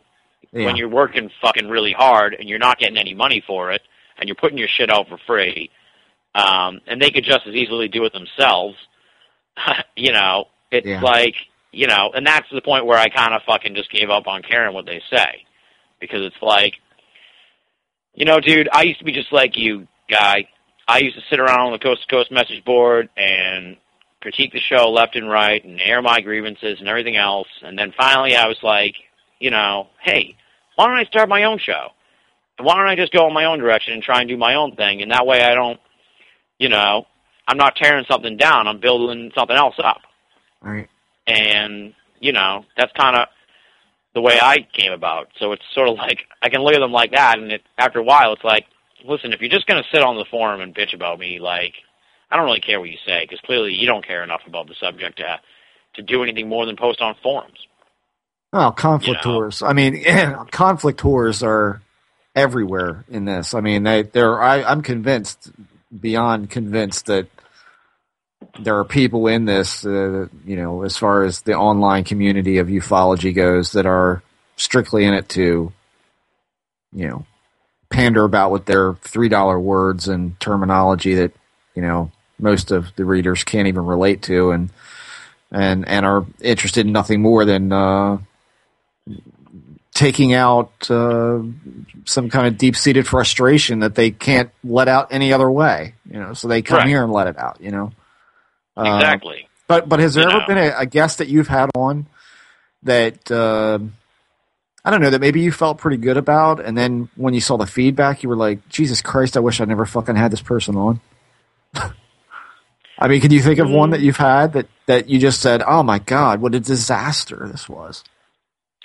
Ironically enough, I've had interviews like that, but it goes the opposite way, where I'm like, that was a fucking disaster, just like you said, and then I hang up and everything, and then I put it out there, and I usually get some pretty good feedback, so I'm like, wow, people really like that. Huh. So I'm kind of surprised by that. I'm trying to... I mean, you don't have to name anybody by name, because I know, you kind of come from the same school of thought as we do, to a certain degree that, why alienate people who may down the line have something interesting to say, but, I mean, I was just curious, if you I'm ever trying ran to think, across... I can't think of anyone where I was just like, that was like where I thought it was good, and then people hated it. I'm trying to think now. Or how about if you hated it and the people hated it too? How about that way? Yeah, there have been a few like that. If anything, it's more like they didn't hate it, but I just never heard any feedback at all about it. It was almost like they didn't even listen. So it was like, oh, geez, like, nobody fucking wrote me about that episode. Well, that's funny, which usually that's one of those, like, whoo, type things where I'm like, all right, let's quickly get the next episode out. Quickly get the next show out there to them so they quickly forget about this episode that I really didn't enjoy at all. On our forum, it goes the other way, where it's that they do write about every episode, but it's as if they didn't listen to it. How do they write about it? I don't know, I just wanted to further alienate myself. Send your hate mail to Jeremy Vaney at paratopia.net. Yeah, Now, I should probably clarify, though, that if I did get a Fat Media offer, I'd probably have to weigh it carefully before I shut down Banal of America, but it was like, money's tight right now, dude. And so if I got a good job offer, I'd almost have to take it. It's almost to the point now where it's like, I wouldn't really have much choice in the matter. I'd be a fool not to get out of this if I could get a good job.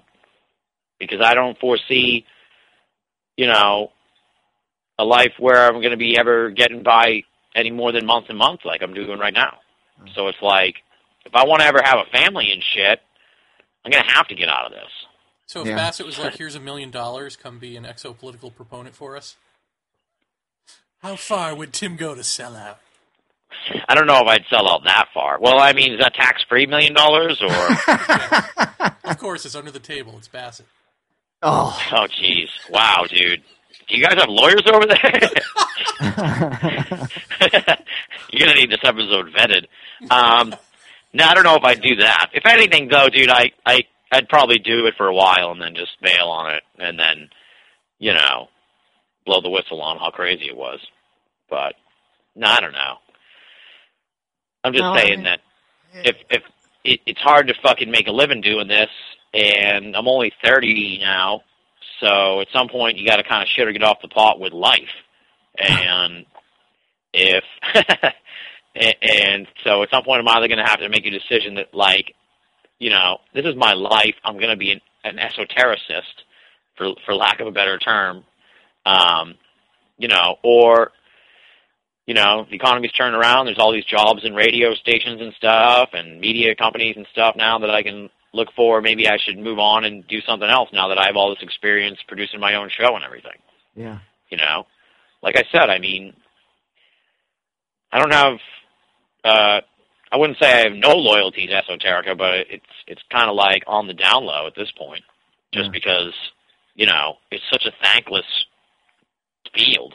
Well, I mean, people don't realize that, do they? I mean, I don't think people really realize that how much money, that it really takes. I mean, you look at some of these researchers out there. I mean, take Colin Andrews, for example. Take Richard Dolan, for example. These guys, God knows how they probably don't do very well a lot of the time in trying to financially support themselves and a family and study this stuff. I mean, it can lead you to absolute ruination. I mean, I can't tell you how many thousands of dollars I've blown on this crap, and and sometimes to find out something interesting, but not anything that's going to get me anywhere in the long run.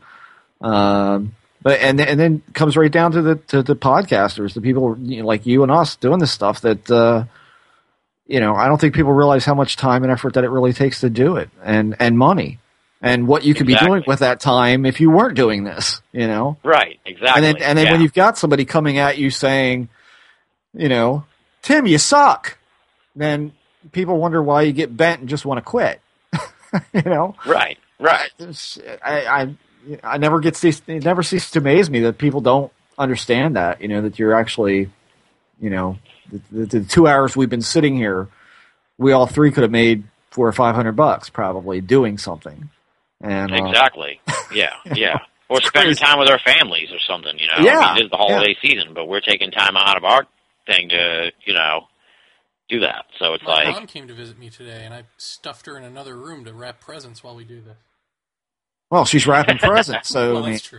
I mean, she has a job to do. That's right. Put her ass she to kept work. her busy. She can't hear me. Oh no. Yeah, dude, that's what gets you down, really, on the whole thing. Not the field, really, either. It's not like I'm ever it's not like, the November 27th thing or the Bigfoot body hoax last year. Nothing like that ever happens where I'm like, that's it, I'm out. I can't do this anymore. Yeah. It's more just like, this is way too draining. And, you look at like Dick Hall, who died this year and died fucking destitute. Yeah. And was like a fucking legend in the field. And it gives you pause to think, do I want to be in an assisted care living home when I'm fucking like 70-something with absolutely no money? And, I don't know about Dick Hall, so this isn't in relation to him, but like, I don't have a family really, a wife or anything, or kids or anything like that, I don't want to die like that, dude. Yeah. So it's like, you have to at some point make time for yourself, or else you're going to get swallowed up by this thing.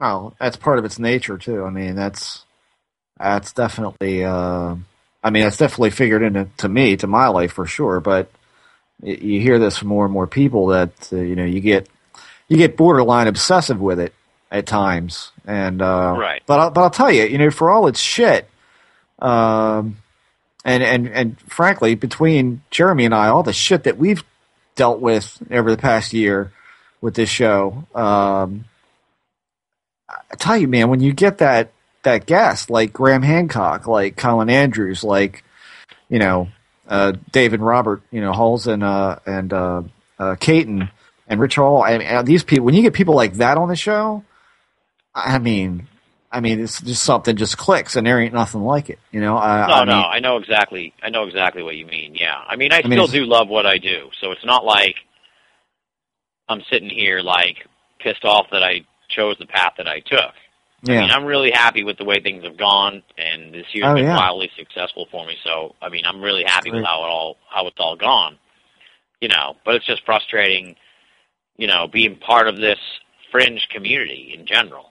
Yeah. The fringe of the fringe, as Jeremy quoted me saying. It's like, it's the frustrating part. Have you found that it's have you felt its effects through other aspects of your life, just doing that show and being associated with that subject? Have you found that it's affected your private life in any real way, like in the way of getting jobs or people you meet on the street? I mean, anything like that? Have you ever felt any negative effects out of it? Not too much. I'm really careful with how I frame what I do when I talk to people, so they don't think that I'm fucking true believer maniac. Do you know what I mean? Sure. Because that's like the last impression you want to give them. But not in the job front. If anything, it just takes up so much time that it's hard to have a personal life, or it's hard to have other interests and stuff. That's why. For it to intrude into, yeah. Right, yeah. Exactly, yeah. Like, I barely have time to do anything. Like, I literally, just put out my show this morning, did, 2 hours Christmas shopping, took a nap, and now I'm doing this show, and, I got maybe 3 days of downtime, and then I'm back to taping interviews, scheduling interviews, reading books. It's it keeps me very busy, but I really love what I do, so I have no complaints about the show or anything, or the gig. It's just exhausting. And Yeah, then it's when a you get, sacrifice, you know. It is. yeah, and then when you get the attitude, it's like, I don't need this, you know. It's like, dude, what's your deal? Yeah. It's Yeah. just frustrating. Jeremy, That's the real do you feel like do you feel like it's a huge sacrifice to you? During the show. And being involved in this at all? I mean, do you? It's definitely a sacrifice in time. Mhm. I don't know. I guess I don't particularly question, gee, should I be spending this much time doing this or not? It just isn't an issue for me, I guess. I don't know. Huh. Not enough. Yeah. The time really is... You know, I do... Jeff, you know, of course, that I do get, like, what am I doing, you know? Oh, sure. Right. It's like, what are we doing this for? Exactly, that sort of yeah. frustration, yeah, that I understand, but... No. And you know what I mean when I say when you hit somebody like Colin Andrews, you know, it's like you've just pierced that last little bit of Earth's crust, and we got a gusher, you know. Well, yeah, of course. I mean, there's not just, you know, something like that is even more special than being in the zone with a guest or with new information or any of that. In that, I mean, what came of that for us? This sort of multi-layered bunch of experiences that still continue, you know, and for me ended up with a healing, literally a physical healing experience where my back was healed, you know. Would that have happened had we not done that Colin Andrews interview? No. Yeah. So, and then to that, you know, is also sort of personal validation that the stuff he's talking about is authentic and not garbage. So, so no, I'm completely thankful for that type of stuff. And I guess what I'm saying is I don't think about it in terms of like, well, gee, should I look back on my life and wonder if I should have stayed in television? Am I spending too much time doing this and I should be doing something else? No, you know, who cares? Well, I mean, when I look, do something in life, right? yeah. I mean, when I look at it, I sit and I take stock of all this like we're doing right now, and I go, is it worth it? And I go, yeah, it is. So is it for you guys? I mean, is it worth it? Right now, it is still worth it. Right now, my complaints are, well, if I'm vocal with you, it's because, you know, things that are sore like a thumb stick out like a sore thumb, but that means that everything else is fine, you know? Uh-huh. So if I complain about one or two things here and there, then that's usually a good sign that everything else is pretty good. Yeah. I'm pretty much of the same mindset. I mean, it's totally worth it. I've had so much fun in the last 5 years doing this that, you know, I'm loving it. The only exception really is just how difficult financially it is. You know, because I don't have I have a second job, and that's all, you know, that pays for what I do. So it's like, it's a push, you know. I don't have like a real career job type thing where, you know, this is a hobby or anything. The esoteric is like my gig. So, well, I don't even see it like that so much, you know. I mean, I see it like, do we have forward momentum? Do I feel like we're getting somewhere? And it doesn't even matter if we do. It just matters that I feel like we are. And that keeps me going, you know. You know, I've done the Culture Contact Conference. I've lost thousands of dollars. I mean, I'm no stranger to that. And I will continue to lose thousands of dollars in this, probably. It's just the name of the game, and that's what you've got to do if you want to be an honest broker. You can't have the giant turds that are stars, you know. You can't. Here's what exopolitics does. They take a piece of shit and they put it in a suit and tie and maybe some glasses, and they put it on stage and they go, "Here's your expert." And then people pay to see that expert, and they go, something smells like shit. Oh, man. They could at least electroplate the goddamn thing, you know? If it costs thousands of dollars to keep that piece of shit off my stage, then that's what I'll spend. Hateful bastard, man. You are. You are a hateful bastard. Yeah, what a Christmas show this is. Merry Christmas. We've got a minute or two left. Why don't we do the super duper Hollywood happy ending and go around and give something we're thankful for here in the end of 2009. All right. Should I go first? Of course. Oh, all right.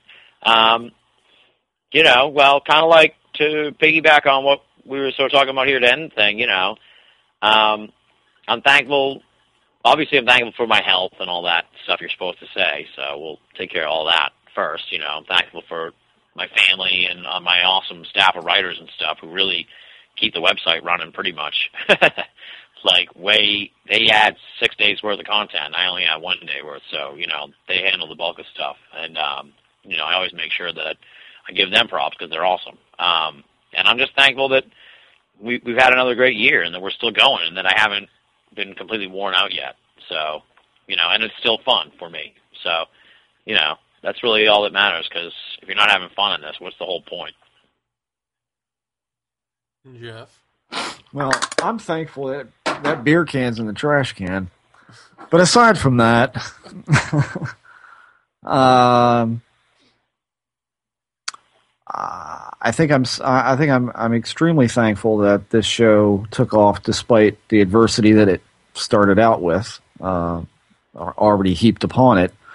I'm really thankful for listeners who, when they heard the call that we needed help to keep this podcast going, gave lots of their hard-earned money in an economy that's in the fucking toilet, and they thought enough of us to contribute and pay for this show to keep it going. I mean, that to me is, people can talk ego all they want. It's not ego when you go, man, that feels good, and it does. It does make you feel good when people give for you to keep going. And I'm super thankful for our listeners, and I'm super thankful for Jeremy. I really am, because let me tell you guys, I love this guy. We don't just talk about this. We make love. This. No, I don't mean like that. Oh. I mean I want to have sex with him. Oh, right. We talk about every aspect of our lives to get with each other, and let me tell you what, this guy is a rarity in humanity in that he's a genuinely nice guy and makes you think, and I'm thrilled to have somebody to do a podcast with, and to have a friend who values what I have to say as much as he puts value on what he says. I think it's really great. So I'm thankful for that. Well, I don't know how to follow that, Jeff. Thank you. I am great. What I'm thankful for, I am. Of course, I am. Now I'm not allowed to say I'm thankful for Jeff because it sounds 3, 2, 1. I'm thankful for Lisa, Jeff's wife. Oh boy. No, because she hasn't said, you've got to stop this, and meant it yet. I am thankful for Jeff, because, you're it for me in this. And oh, Jesus. You complete him. You do. You complete me. Well, it's as I've told you before, if I don't know, if your stuff ever turned out to be anything other than what it is, I would have to rethink everything that's happening to me. Like, that's how much stock I put into your experiences. Yeah. And in you as a person. So don't fuck that up for me. Wait, what? Oh, Jesus. No, Spoken like a true codependent. Yeah. No, but I'm also... Let me throw one thing in, too. I should... Obviously, I'm I want not done being thankful yet. Oh, okay, I'm sorry. I'm not done being thankful. All right. Anyway, what was that? Jeff, are you playing me out? Is that my... Yeah, what is that? He's playing me out. I want to thank the Academy. Jeff, I'm also thankful that that you're open-minded in all of this, as am I, and that we haven't come to any firm conclusions and rested on our laurels with all of that. And I appreciate all the work that you do on this in getting guests. I don't know, just shooting the shit. Tim, I'm thankful that you're our guest. Well, thank you. Thank you. I thank you for having me. Yes. But I want Yeah, to I say should- one thing. I'm sorry. I do want to say one non-jokey thing, which is, What? We had Colin Andrews on. I had a dream. I don't know what to call it. Something in relation to that episode that actually physically healed my back. And so, for whatever did that, whatever thing in the universe decided that's the guy I'm going to shoot electricity through and heal for no apparent reason. I just want to say I'm thankful for that, because I can't figure out why that would be. I can't figure out why I would have, any of these sort of experiences that other people are, left guessing at or left wishing for better or for worse. I don't know why any of that stuff is, but I'm glad it's me, because now I at least know that the world is broader, deeper, richer than we here in the West allow it to be, whatever that ultimately means. It's just good to know. You have to thank the other for not only for giving us something to talk about, but actually trying to do something with us. I mean, that's for sure. I mean, you got to be thankful that it's there at all, and it's pinging us back on some level. Just a couple of screwheads, Yeah, I mean, that's pretty interesting stuff. So, Absolutely, yeah. Yeah, well, you reminded me, dude. I definitely want to throw in thanks to my listeners and the people who make donations to Banal of America. I completely forgot, and that was a mistake. And if your not for listeners them, would like to donate to our show, and if your because Tim listeners like, forgot you. no, don't say that. Well, I think it's cool that there's people donating to you guys and donating to me and helping everybody out. So, I mean, that's great. And take your obviously, exopolitical dollars and give it to us. We'll do good with it. exactly. That's Yeah, for we'll sure. send it We to can- Colin Andrews. Yeah, well, probably because I'm on your show, I didn't want to say anything about my listeners, but, they're awesome, and they really have helped us out huge, so, if not for them, what would be the point of doing a show, It's like, they're kind of, you have to acknowledge that the audience is really the driving force behind the program, or else, you could just you just call these people and talk to them on the phone on your own. Yeah. So, The end. Well, everybody, yeah. I think we've learned a little something about love today. No? I don't have any reaction. I don't know what to say. Jeff, after play all us this. out, huh? How about a little Christmas cheer? Happy holidays, everyone. Ho, ho, ho. Mazel tov. Are we done? Yeah. Tim Banal, thanks for coming on the show. Thanks for having me. Thanks for coming on Christmas week, too. That's very sweet of you. Thank you so much. Yes, thank Well, I you. appreciate you having me on for the Christmas show. So I hope the listeners enjoyed it. I think it was a cool chance to cut loose for all of us and talk a little bit about, the stuff that we cover. Yep. So it was a nice little peek behind the curtain, I think. All right. Sweet dreams.